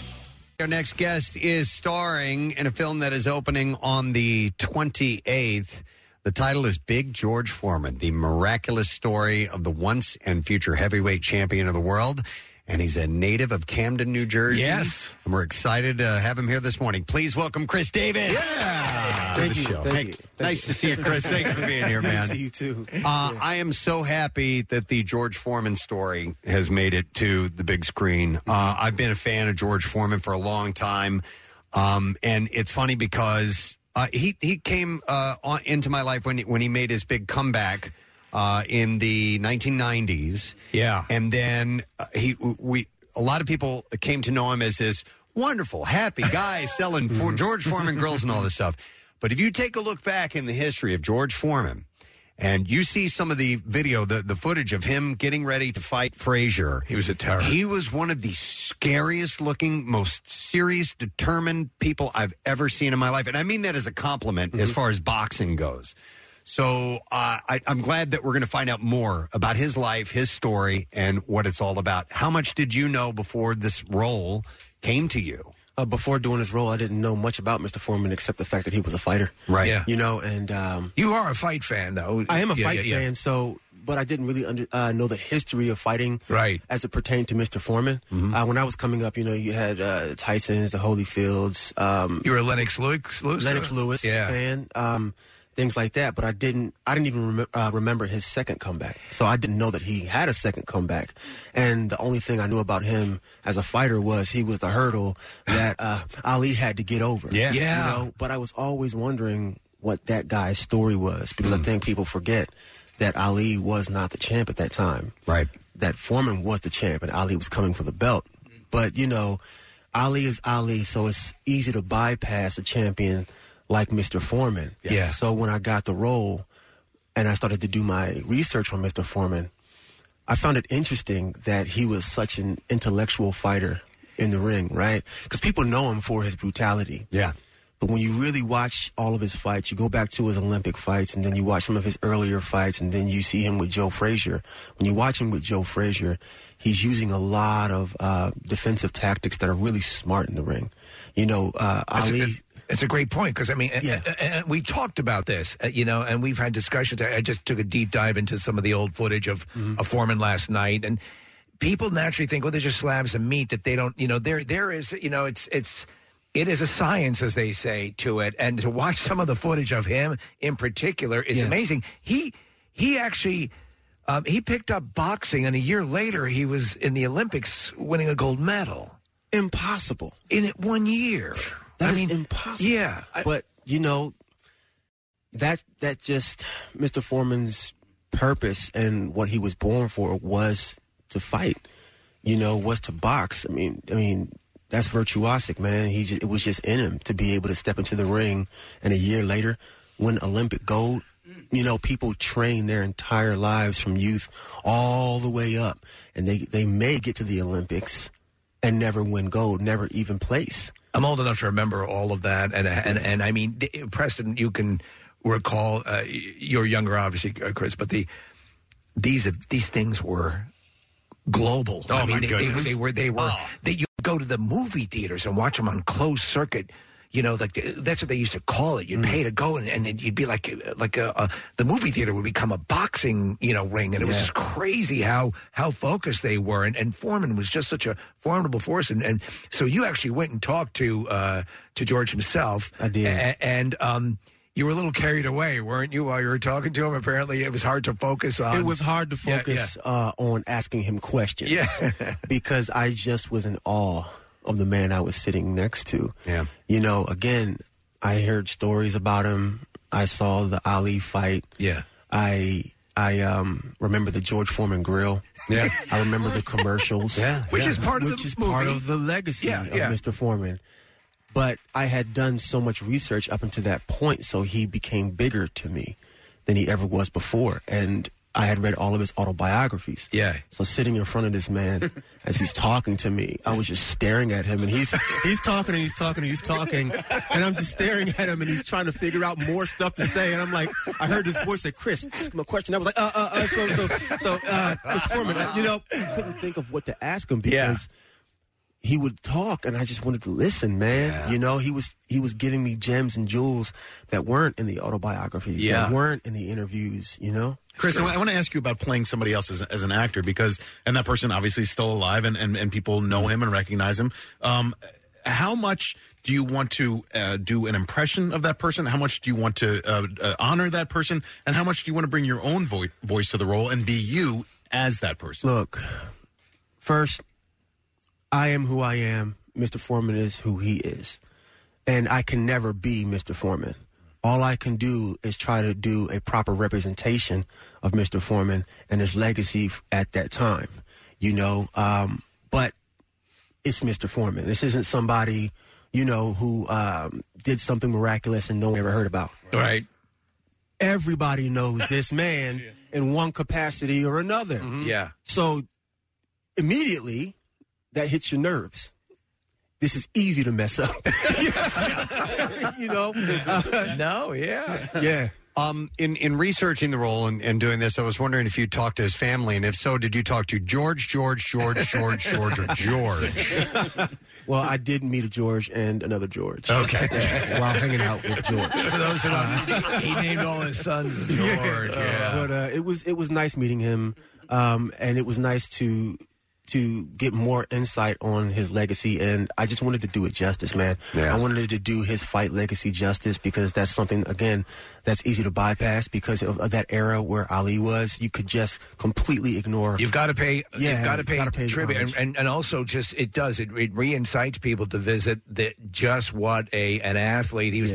The return story alone could fuel a movie. You're taking his life from the abject poverty of his childhood into what made him a little bit twisted, his eventual near death experience, that turned him around, turned him towards God, and started the second chapter of his life. Right. But in so doing, you had to do the thing that sometimes actors are called upon. I'm thinking Raging Bull and De Niro. You had to do that weight fluctuation. I did. And so I think, what was it, 50, 60 pounds? Yeah, so we took 6 weeks off. So we shot in 2 blocks. The first block was the early years, the championship years. And we shot out of sequence. So week by week, I was shifting my weight. 1 week I would be 225, then I have to bump up to 242 to be the champion. Right, 17 pounds. Yeah, in a short amount of time. I mean, it was crazy. So, but you were doing it, and I read about this. I thought this was fascinating. De Niro talks about going to Italy and wolfing down pasta and pizza. You took like a more you just ate a lot of really healthy food. So again, that was the first block I was just talking about. So that was just one block. That was one block. So then the second block, right? We took 6 weeks off for me to gain the weight to do the second. It's his return, right, where he had all of that weight. So I only had 6 weeks. Right. A nutritionist gave me a plan, 4,000 calories a day for days where I wasn't working, 5,000 for days where I was filming, and 6,000 for days where I was boxing training. But I was never going to make weight. So I mixed and matched it, and I did 7,000 calories a day. 7,000? And so you're basically never not eating. Never not the cameras eating, are rolling. Literally eating all day. Yeah. And I went from 225 to 275 in 5 weeks, and I got up to 282 total. And you were eating mostly like a Mediterranean diet? I am pescatarian. Yeah. So I did a pescatarian diet, didn't do any dairy, no sugar. Which is wild because you're going out of sequence. You're having to change your body that much. Yeah. So we know Rob McElhenney from It's Always Sunny, and who did a big weight gain and then dropped and got all cut up. It can wreak havoc with your body if you're not doing it right. It can, and that was my main concern because I didn't want to, eat a bunch of dairy and then eat a bunch of meat, which I hadn't eaten for years. Right. And eat a bunch of sugar. Because I wasn't sure how the weight was going to. I've never been 280 pounds. I kind of float around 232 just naturally. So I was like, look, man, if I'm going to get to about 280, this has to come back off, and that was my main concern. Well, Forrest Whitaker, who plays the real individual in George Foreman's life, is trainer, basically, correct? Mm-hmm. There's a line in the movie where you went from a Superman to the Michelin Man, which is. But I mean, there's a tremendous amount. Did they offer you a fat suit at any point? They did. Yeah, they did. And when they offered me the fat suit, I felt some kind of way. Yeah, because I felt like, hey, this is Mr. Foreman's legacy. He worked so hard to build his legacy, and I have to do justice to that. And I feel like I can gain the weight. So I think it'd be hard to. I think you're going to act. I know it's called acting, but I think to know what it really is to carry that weight as opposed to carrying an artificial weight. Was that your thinking? Well, my thinking was that first and foremost, I believe that I'm a professional, right? And I believe in pushing it to the limit, right, as safely as you can. And I felt like I could do it, and I would like to. What I wanted to do was to make it as authentic as possible, even with the fighting. Right, we made real contact with the fighting. Right, I wanted to make sure that the weight. How does that work? Where you're? I mean, we talk about a classic pulling punches, or are you basically sparring plus? Sparring plus. Okay. All right. Sparring plus. All right. Yeah. So, we made those kind of sacrifices in the film, and I just felt like gaining the weight was a part of that journey. And, I personally, as an actor, needed to do that. I needed to do that for myself, and I wanted to give justice to his legacy. That's wild. Chris, you talked about being in awe of George Foreman. How about Forrest Whitaker? Also, that's got to be. You talk about one of the greats. No, that was crazy. Man. Like I remember the first scene that we did, and it's not in the film. And thank God, because I probably would have looked really weird doing it. Because he came over and he started to act, and kind of like when I was talking to Mr. Foreman, I kind of got stuck. And he started doing all this these very soft nuances with his work, and I kind of tilted my head when I was looking at him because it was miraculous watching how smooth he was. And there was one day we had finished doing this big scene. It was a long day, and I had come behind the monitors to see what was going on, and they were pushing in on Forrest Whitaker, and he had no lines all he had to do was think. Yeah. And he told a complete story in like 15 seconds. And I said, that's the kind of actor I want to be. Wow. Yeah, he taught me so much just by doing his thing. The same, you're talking the same guy played Idi Amin and was in Fast Times at Ridgemont High. Yeah. So, I mean, you know. His range is incredible. Yeah. You know, Wow. so and you're relatively new in your career here. To me, we're fascinated by that concept of the craft of acting, and I love that story from years ago about working in small for the big screen. Mm-hmm. Do we have to do the contest here? Well, yeah, we got to take about 30 seconds to do this thing, Chris, real quick. I want you to think about my question. Think about Steve's question. And I have to do this because we have to hit it right on the head at 9 o'clock, or I'm sorry, 10 o'clock, which it is right now. So we're going to do this real quick, and then we're going to return to Chris here in a second. MMR's Concert Cash. Now, here's your Concert Cash keyword. All right, listen up. The word is believe, Believe. We're going to give you until 15 minutes after the hour to enter it. You can either do it on the contest page at WMMR.com or the MMR app, or you can text it the special contest short code number, which is 45911. One random entry wins $1,000 in our company-wide contest, and all MMR winners get 2 tickets to the MMRBQ Saturday, September 16th. Tickets go on sale Friday at 10 a.m., and winners will get a call from Beasley. So make sure you answer your phone. Contest rules available at WMMR.com. It is sponsored by Meineke. So, again, the word is believe, Believe. Enter that now. Okay. We did it. So the question was if you are just tuning in real quick, let me reset. We have Chris Davis, who is here, who is starring in the role of George Foreman in Big George Foreman, the miraculous story of the once and future heavyweight champion of the world. It's coming out on April 28th. So, Steve, you were asking? So when you're on set, and you start your acting career, and the cameras and everybody's around, and they talk about that intimacy of the camera. Is it hard to learn that you've got to, as opposed to the stage where you're just emoting and trying to hit the back rows? Is that, how do you gear yourself to that performance that way? To me, it would seem, I don't think I'm doing enough, Yeah, I see what you're saying. Well, I would say the difference is that kind of like when you do classical theater, right? A lot of the intention comes through just the language. Right. So when you're on film, your intention comes through your eyes. Okay. Right?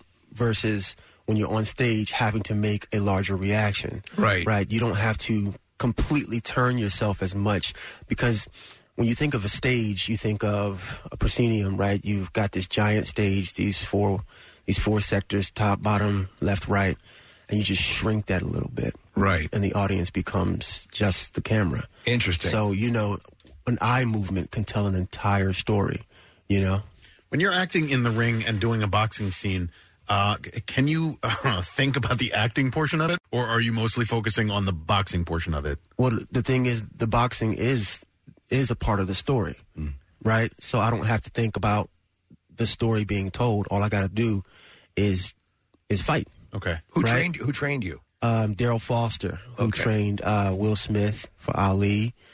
He trained what's his name, Miles Teller for Bleed for this. He worked with Sugar Ray Leonard. And I know he's become years. adept at, from what I understand reading about him, is that he's become adept at training you to mimic a style. And it was very important to mimic, obviously you're telling a story, to mimic Foreman's style. Well, first and foremost, he treats everything like a fight camp. Right. So we're not training for a film. We're training for the heavyweight title fight. Right. Oh, wow. So when the fighters come in and you're learning all the fights, what you're doing is you're sparring.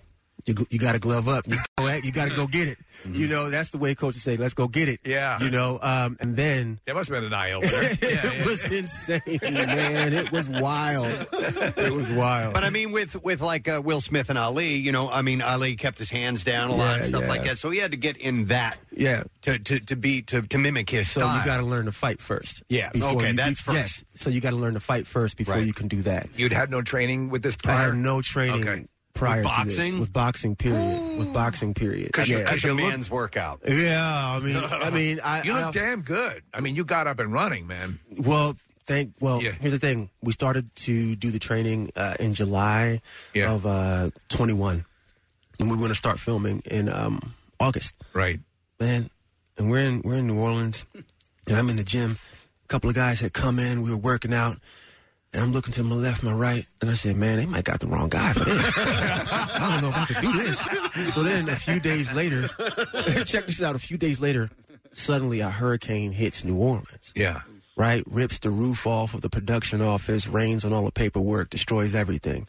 So now we have to pause for 3 more months, which gave me more time to do boxing training. All right. And that was beautiful because I got a chance to work with Cedric Boswell, right? Which really gave me what I needed to understand what it is to be in the ring with a heavyweight fighter, a heavyweight champion level fighter, because Cedric doesn't have a chill button. Okay. All right. Cedric is so strong and so fast, So, I had that time, so it was beautiful. Chris, somebody texted in and wanted me to say this to you. They wanted me to say, "Thou whose light shall never fail," and they were curious if you knew what that meant. No. It's the alma mater. It is I guess the Cheney University saying or something out like of that. Context. Out of context? That was out of context. Oh, okay. Yeah. Nah, you would have known that if I was about that. It said his fellow graduates are proud of everything he is doing. This is a fellow graduate of Cheney that wanted to let you know that they're really happy with your success so far. From Camden, right? From Camden, New Jersey. So I have to ask you, what's your favorite cheesesteak place? I assume it's Donkey's, right? Listen. I've had a couple cheesesteaks in my life, and I was never a big cheesesteak fan. Not because they were not good, right? Well, you're not a meat eater, but I'm not a big, I'm not a big meat eater. So not I guess because it they were would not negate good, that. but they always made me sleepy. Well, we were shocked to find out about Donkey's. Like, what? This is a legendary place. Mm-hmm. Oh, it was delicious. Yeah, it was insanely good. So you might rethink that meat eating thing afterwards. we know Beyond a guy who makes a hell of a Beyond. You do? Cheesesteak, you'll love it. So. Yeah, but a lot of people try to disqualify Donkeys because it's on a round poppy seed roll and blah, blah, blah. No, you can't. It's awesome. It is. So did you study acting, theater while at Cheney? Or I did. Okay. I did. So I went to the Performing Arts High School in Camden, New Jersey first, and that's where I read my first full script. Yeah. My first play. So, because I want to ask, because we're going through this right now. My daughter's a junior in high school, and she does the theater, and we're looking at colleges, and I'm learning the difference between BAs and BFAs, and, so I don't know if, was yours a BFA or was it a BA? It's a BA. Okay. It was a BA, but that's good, because then you're able to actually study other things, when you're in a Bachelor of Fine Arts, like, dude, it's a conservatory, and all you do is theater. Well, what I'll say is this, right? Sure, you'll study other things, and sure, you can go to a conservatory and just study that. Mm-hmm. But the lessons never stop. It's gonna continue, right? There's a cap on that for the BA and the BFA, and it has to go higher, right? And some people go to grad school, but even if you go to grad school, there's still more to learn. Oh yeah. So the thing is, you're always going to be a student of this, and to remember to always be a student of this. All right. Yeah. Big George Foreman opens on April 28th. Has Mr. Foreman seen the film, and have you heard from him about your portrayal? He saw the film, and he said that he'd watch it 1,000 times over. And that's all you can ask for. That's all you can ask for. He came to set one day when we were doing the Joe Frazier fight. I heard he was coming, and I came in that day. I didn't want to talk to nobody. Don't look at me. Don't talk to me. He came in. I couldn't even go over to say hi because all I wanted to do was make sure that while he was sitting there, that what he saw me doing was his story justice. Right. So I went up in there, and me and Carlos Takam, who played Joe Frazier, we started throwing some heat up there. And after he left, one of the producers walked up to me, and she said that he was watching the monitors, and then he looked over to his daughter and said, "That boy can fight." So, there you go. You do Mr. Foreman some justice, and he gives you a compliment like that, and you know you're doing the right thing. When speaking to him and doing the research, what did he tell you about Muhammad Ali and about Joe Frazier in particular? Those two, because those are the iconic names. What he said about Joe Frazier, I'll start there. Okay, is that he was terrified. Wow. He said, because you see the iconic image of him staring Joe Frazier down as they're in the ring, and Joe Frazier's rocking left to right. And he said, thank God the camera didn't look at my knees because my legs were shaking. No kidding. He seemed like a man that was impervious to fear. He said he was terrified. Wow. Well, Which yeah, brings me to Ali. Mm-hmm. He said the problem with that fight was that he didn't walk in with his bag of fears. He had no fear. And he said that was his mistake. He took Ali for granted, right? So he talked about that fight, and one thing that stood out to me was how he talked about his brutality towards Ali in that fight. He was sitting there, and he kind of still kind of had some shame about that. That he desperately wanted to hurt him. That he wanted to destroy, physically break this individual. And he said, I'm hitting him. He said, people don't really see what I was doing. But he said the places I was hitting him, on the back of his neck, on the side. He said the things I was doing to him, he said, I was just hoping he would recover from that because he was laying some heat on him, hitting him kind of in the back of the neck and things like that. So he felt bad about that kind of brutality towards Ali, and he really has a lot of respect. Who's the actor who plays Ali in the movie? He's excellent. That's Sullivan Jones. Okay. Was it Frazier who said Foreman was the hardest he'd ever been hit? Yeah, I think so. Yeah. And that might very well be the case, and that's saying a lot because in the comeback, when you have the beefier Foreman, so Preston and I were talking earlier. I mean, so maybe it's you're addled by that extra bulk, but there's still the knowledge of the sport and no one saw it coming. I mean, it was borderline laughing stock in the initial stages. It's like, oh, here's a thing. And then, oh my God, he delivered, and then it just rocked the world. Yeah, that's what I mean by boxing IQ. Right? Yeah. So he always had that, but this time he used it during his second comeback. Right? Being a technician in the ring, and that's what carried him. Versus trying to be a brawler. He had that crossbody defense. Yeah. His jabs, his ones and his twos were incredibly sharp, and Michael Moorer, felt that. I mean, when you watch that fight, you're like, how could that punch bring down Michael Moorer after the whole fight? But then you watch the fight, and you see how that 1-2 was landing on Michael Moorer that whole time, just breaking him down, wearing his chin down. And that 1-2 shot that took him down looked like it barely touched him, but put him to sleep. Yeah. Wow. It's an amazing story. Yeah. I'm excited, Chris. I'm looking forward to this. April 28th is when the film opens. It's called Big George Foreman, the miraculous. I can't say the word miraculous. Miraculous story. Miraculous. Of the once and future heavyweight champion of the world. So definitely go see this. And we're excited that somebody from our area is getting the spotlight like this. So continued success to you, Thank sir. you. It's wonderful to meet you. Thanks for being Nice here. to meet you, too. Thanks Let's for hear it having for me. Chris, guys. Yeah. Chris Davis on the Preston and Steve Show. We're going to take a break, and we'll be back in a second. Hang out, why don't you? In MMR's early days, we used carrier pigeons for requests, but some people got mad at us. So now we have the text line at 39333. It's faster, better, and there's less poop. So text us anytime at 39333. Get social with Preston and Steve. Find us on Instagram, Twitter, Facebook, and TikTok. And coming soon to OnlyFans. Kidding. Now, back with more of the Preston and Steve Show podcast. I hope you were listening a little while ago, around 10 o'clock, when we gave out the concert cash giveaway keyword.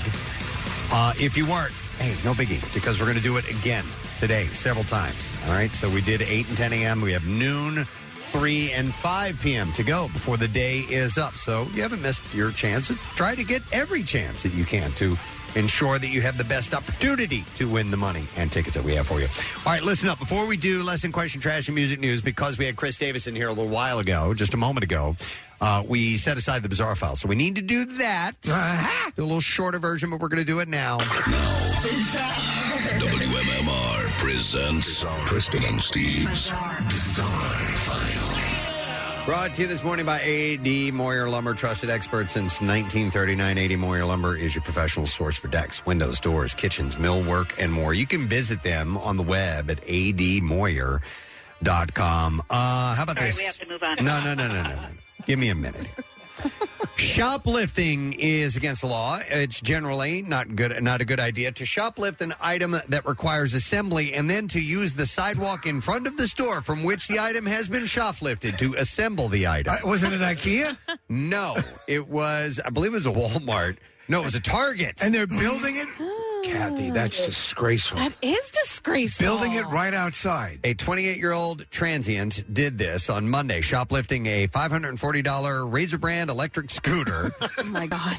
Ended up at the county jail on 2 misdemeanor counts. At least take it around back. The deputy said that since he was homeless, he told the deputy since he was homeless, he didn't have a way to get around. So he needed a ride, and he lifted one.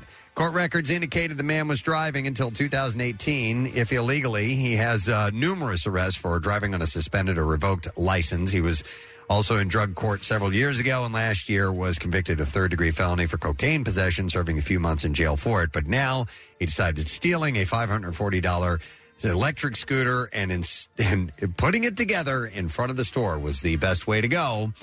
He is in jail at the moment. Steve, did you just say when he said he was homeless? Yeah. Steve was kind of like, just let him have it. Have it. It's all right. I mean, it's still illegal and it's sad and everything, but. And Kathy, it's Target. So it's Target.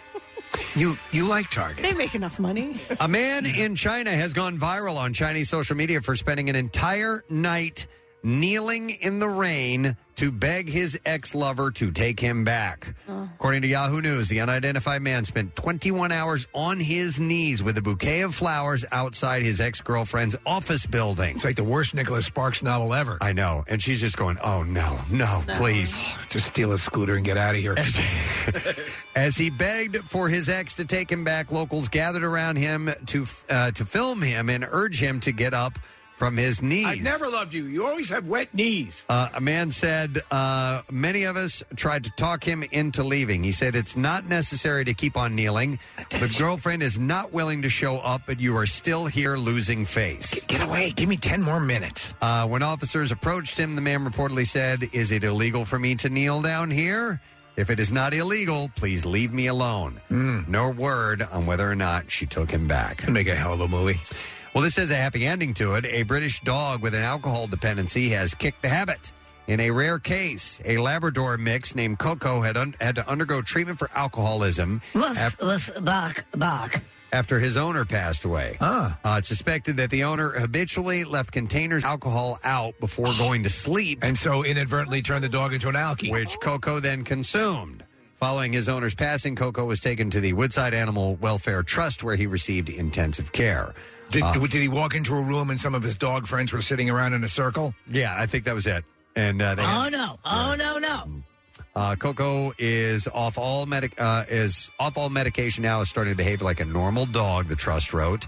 While Coco is not ready to be adopted, it appears there's no shortage of commenters willing to take him home. Instead of a coin press, every year they get a jerky treat when he is ready. A group of men who had taken magic mushrooms during a visit had to be led to safety, according to rescuers. Keswick Mountain Rescue said that it was called to Newlands Valley on Saturday to aid a group of young men who had taken the hallucinogenic fungi. Whoa! Oh, my God! Oh, my God!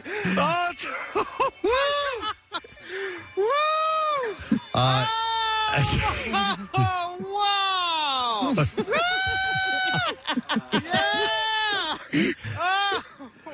Oh my God! Two in the group were double rainbow. Oh my God! Two in the group were feeling unwell and had to be walked down the valley and given advice by the team medic. The rescue took 2 hours and involved 11 team members. Wow. A spokesperson for the rescue team said a number of calls were received via passersby who had come across a group of young adult males who had taken magic mushrooms. Two in the group were feeling unwell, including the driver in the party. The casualties were walked down and given advice by the team medic regarding their onward travel. So do shrooms deliver the most loopy response? Probably not. I would think acid would. Acid, yeah. But I mean, it comes on pretty quick. But yeah, you have other things like DMT and stuff like that. that are a little dicier. All right, and there you go. We'll wrap up the beef owl right then and there, my friend. All right, so today's lesson question, we are going to give away a $50 gift card to Manhattan Bagel. If you can answer this correctly. Do you know which one I'm going to ask, Nick? No, because I laughed at all four of them. Okay. Instead of Nell giving a rose on The Bachelorette, she'll do what? All right. 215-263-WMMR. That's from around 7 o'clock this morning. Instead of giving Nell a rose on The Bachelorette, or she would give you a rose. Right. Instead of Nell giving you a rose on The Bachelorette, she'll do what instead? All right. 215-263-WMMR. If you heard that, please call, because we have a great prize up for grabs, and we're going to do the trash while you call in. The trash business is a gold. 93.3 WMMR with Preston and Steve's Hollywood Trash. All right, brought to you by the Leukemia and Lymphoma Society. You can join Nick McElwain and Team Luke in the LLS Big Climb Philly on Saturday, May 6th at Lincoln Financial Field. Visit WMMR.com/Big Climb to register or donate. What's up this morning, Steve? Well, TMZ obtaining photos of Michael the Situation Sorrentino and Nicole Snooki Polizzi in Florida. The now much older Jersey Shore cast members are reportedly shooting a new series called Tampa Assisted Living. Hey! The WWE apologizing on Friday for accidentally showing a photograph of the Auschwitz concentration camp during a WrestleMania promotion. Oh, my God. Vince McMahon assured members of the Simon Wiesenthal Center that his wrestlers are always committed to beating up concentration camps. Oh, my God. And finally, Michael Jordan's $15 million mansion was broken into by an 18-year-old thief named Raider Hagedorn. Apparently, Hagedorn got so lost in the 56,000-square-foot home that he attempted to have an Uber drive him to the front door. 56,000 That's insane. Crazy. And that's your Hollywood Track. All righty, we'll see if we can get an answer to the lesson question this morning. Instead of Nell giving you a rose on The Bachelorette, she'll do what? 215-263-WMMR. And we are going to go to Carl to see if we can get the answer. Hey, Carl, good morning. Good morning, Preston. How are you today? Great, Carl. Oh, Okay. I got something for you, Carl. Hold on. Carl, good to see you. One more time, Case? Oh, sorry. Carl, good to see you. All right, Carl, instead of Nell giving you a rose on The Bachelorette, she'll do what? She'll pee in your hand. Pee in your hand. Yes. Hang on, Carl. We are going to give you a $50 gift card to Manhattan Bagel, where sandwiches are always made to order with real, fresh, cracked eggs on the grill and authentic New York-style bagels. You can order ahead at manhattanbagel.com. I thought you were going to have a clip from Walking Dead where he'd always go, Carl! Coral! All right, let's do music news. Now, Preston and Steve's Music News on 93.3 WMMR. You know what I love? Meat. All right, it's brought to you by PGW. Improve the comfort of your home and lower energy bills with the PGW Energy Sense rebate up to $1,400 in savings with new home heating equipment. You can learn more at pgwenergysense.com. All right, this is a fun story to start with. Metallica is challenging marching bands at all levels to craft the most exciting, unique, and impressive performances of Metallica's music. This is a great idea. It is a wonderful idea. You've had something that we're working on here, and hopefully we can make it happen. Bill doesn't like the idea. He likes it for Metallica. I think he's swayable on this. I hope you know what? I think we won him over initially with our ambulance service earlier today. All right. And I think now he's on board. All right. Well, anyhow, bands who enter the competition will have access to a library of marching band charts for Metallica's songs provided by Hal Leonard via sheet music. From Barney Miller? No. Hal Leonard is a well-known. They transcribe music and write it out in sheet music. I've got a couple of Hal Leonard guitar books at home. Do you? But anyhow, yeah, they transcribe music for you, and they have sheet music printed up so you can check it out. So you can go to sheetmusicdirect.com. The bands with the best performances are going to win musical equipment for their school program. Brilliant. Furnished by Metallica and their sponsors. It's great. I love it. Yep. This is an everybody wins situation. Metallica gets even, more PR. The schools get much-needed equipment, and we get some cool versions of Metallica songs. I love it. We need to see if we can work something like this. Yes. Their winners will be selected in 5 categories. Now, I don't have all the categories here, but there is a fan favorite, and there is a collegiate across all divisions, and I believe a high school. I'm not sure what the other ones are. Let's just claim we came up with this. Okay, we can do that. All right. Video submissions are due by November 16th, and voting will begin on November 17th. Winners will be selected on December 1st. High school and collegiate winners will be narrowed down to 5 finalists by professional judges, and then Metallica will select the final prize winners in each category. Fan favorite winners will be the result of fan voting. So the available songs include Enter Sandman, Master of Puppets, One Fuel, Lux, and Lux Eterna, For Whom the Bell Tolls, Creeping Death, Fade to Black, Wherever I May Roam, Sad But True, Seek and Destroy, The Unforgiven, and Hit the Lights. Nothing from the Lou Reed album? No, I have no idea. But those are the ones that are available. That's a good selection. And you can go to WMMR.com if you missed the contact info, and we've got links to that and all that stuff that you can get signed up for that. But it's a great idea. Eventually, there are several. Evidently, there are several complete collaborations between Eazy-E from NWA and Guns N' Roses. Really? RockThemBells.com spoke with Eazy-E's longtime friend and associate, Arnold Big A. White, who shed light on the unlikely team-up, recalling, there is unreleased music still out there. We know for a fact that he had 2 or 3 or 4 reels in his car when he went to the hospital. When did this occur? It would have been he died in 1995. Yeah. So he said he had songs with Guns N' Roses on those reels. Wow. He said he had songs with Slash and Guns N' Roses. Those reels came up missing. White went on to explain that the elements to the collaboration remains strewn all over the place. He said those reels have been found because they wound up in Canada. That's a whole other story, he said, but what happened to them since, I don't know. Those are reels. I don't know if the estate got them, but there is unreleased music, and producer Yella has some, and I know for a fact that there is some unreleased a cappella vocals that he was working on, some records with a couple of producers I worked with, and last I heard is that they were up in Dre's studio. So, very interesting. I don't know if that stuff will ever surface or not. So, Eazy-E died from AIDS-induced pneumonia in March of 1995. He was only 30 years old.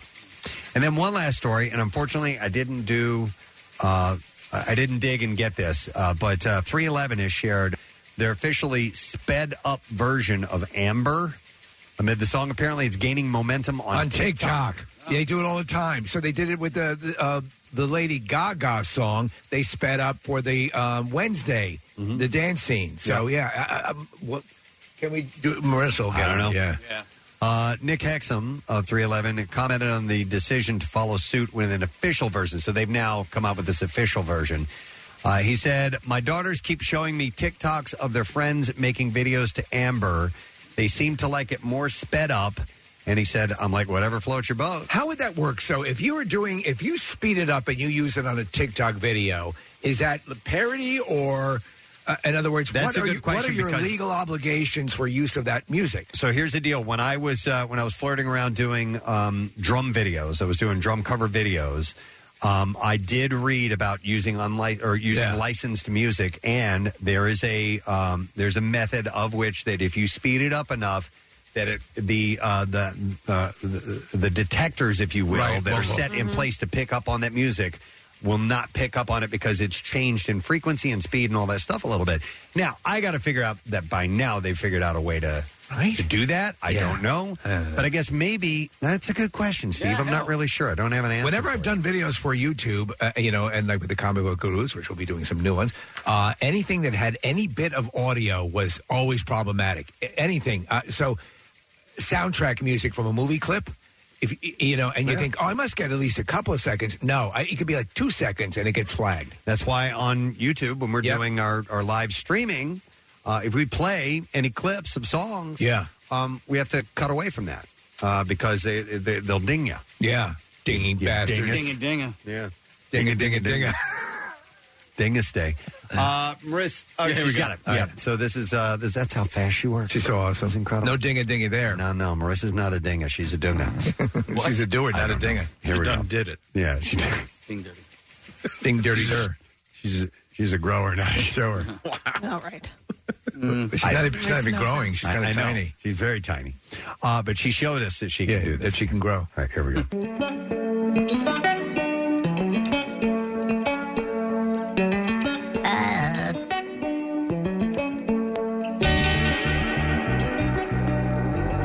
Now, does it keep going when the vocals come in? It's Caribbean, doesn't it?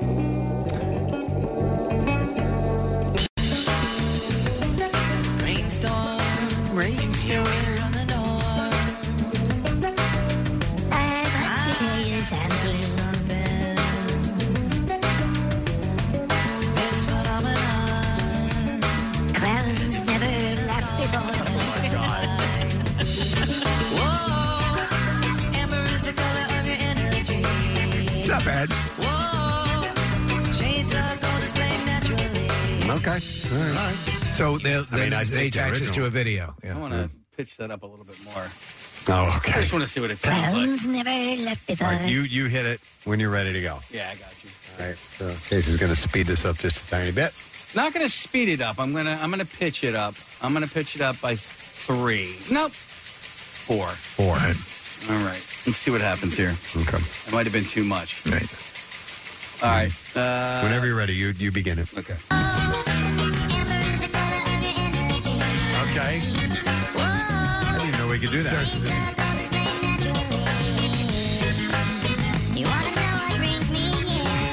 I like that. Yeah. That's a little more fun.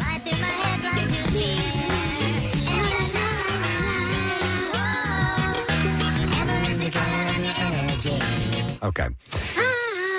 That is the last bit of information I have for you in music news this morning. We are going to take a break. We will return in a moment and get you the letter of the day for the Word of the Week prize. We'll also give away our Tattoos Day gift certificate. So if you haven't texted tattoo to 39333, do it now or forever hold your peace.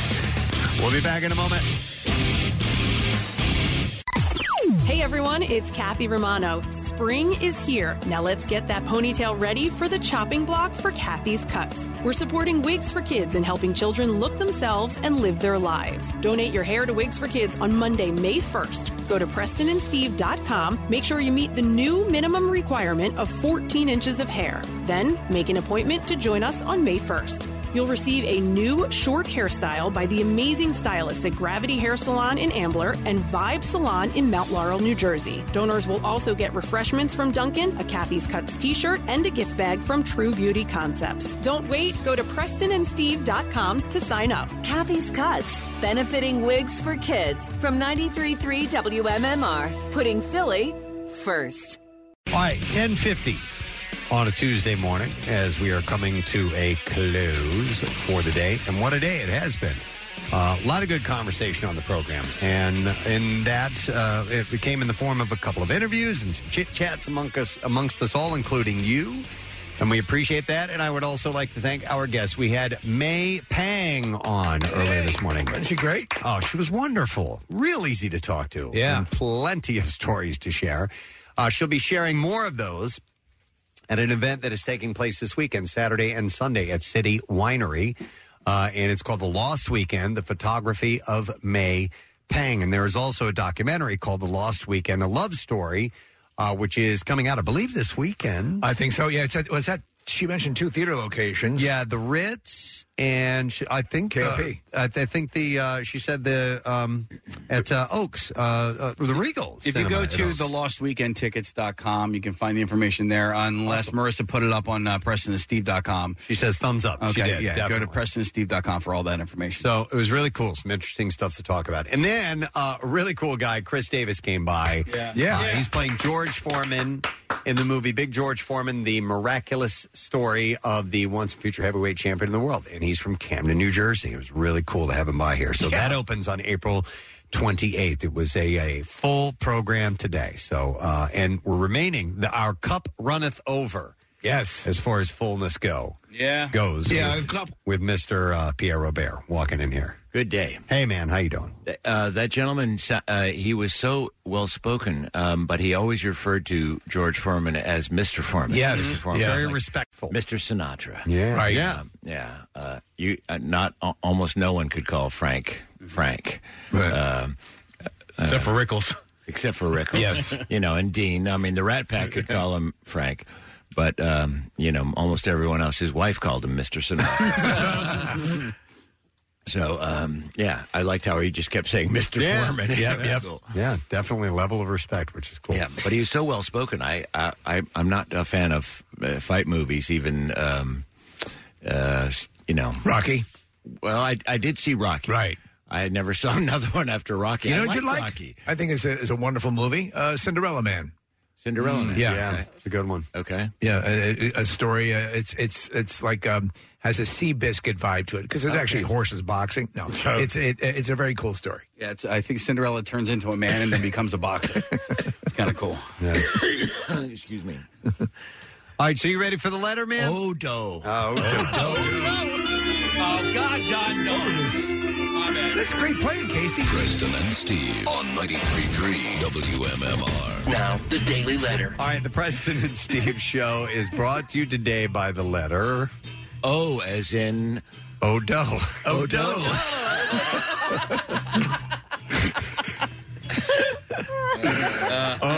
Or as in oh dear. Oh dear. No, All right. it's Odo. We're going to give away a 4-pack of front row tickets with the early access pit passes for Monster Jam this Saturday, April 15th at Lincoln Financial Field. Experience full throttle family fun at Monster Jam, where world-class athletes and their 12,000-pound monster trucks are going to tear up the dirt in wide-open competitions of speed and skill. And tickets and information are available at monsterjam.com, by the way. What's happening program-wise today? I loved earlier when you referenced the Preston and Steve potential ambulance service with Jackie being the driver and I being the navigator, the GPS and a lot of oh dears as the sirens are going. Right. It could work. It could work. It could work really badly, but it could work. On the program today, we have more opportunities for dough. Speaking of dough, at noon and at 3 p.m.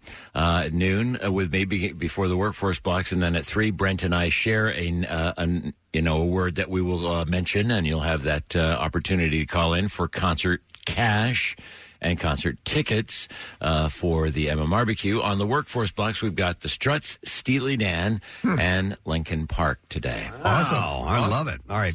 Let me thank the sponsors of this program. I recognize this music. Wait. But we have to do this first. Oh, yeah. I'm sorry. Yep, Tattoo Day. Yep. Apologies. We have a winner. And that winner is Chris McLean from Philadelphia. Chris is going to get himself a $350 gift certificate for Floating World Tattoo and Piercing. And you can check them out today. Their artwork, you can either see them in person at 1729 South Street in Philadelphia, or for a view of some samples, you can visit floatingworldtattoos.com or check them out on Instagram at Floating World Tattoos. Now, the music a third time. The Preston Steve Show is brought to you today by Duncan. The Preston Steve Show runs on Duncan. Also brought to you by SEPTA. SEPTA offers a variety of career opportunities. You can visit job.septa.org to apply today. Tomorrow, Wednesday, that means we got our Wednesday stuff. Fox Good Day, secret text word, and more chances for you to win money and tickets with MMR's Concert Cash, and we'll have a bunch of other good things, too. That's it. We're done. Rage on and have a great day, and we'll see you tomorrow, my friend.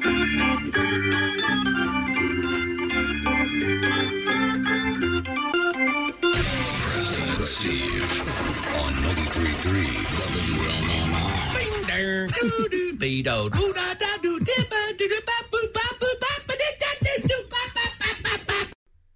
What if you could make fresh, delicious meals at home without the stress of planning, prepping, or cleaning up? Introducing Tavala. Tavala is a first-of-its-kind meal service that makes eating well effortless. By combining a countertop smart oven with delivered meals, just scan a QR code to cook dinner. First, choose from a variety of chef-crafted meals delivered weekly to your door. When you're ready to eat, just do 1 minute of easy prep. Next, scan your meal's QR code with the Tavala Smart Oven, while the oven automatically switches between modes and temperatures for the perfect cook. Just sit back and relax. Your food's ready in 25 minutes or less. No shopping, no chopping, no cleanup. Simplify mealtime today with Tavala. Go to Tavala.com now to save $150 on a Tavala Smart Oven when you agree to order meals 6 times. That's TOVALA.com. Promo applied automatically at checkout. Tavala. Eat well effortlessly. Tavala.com.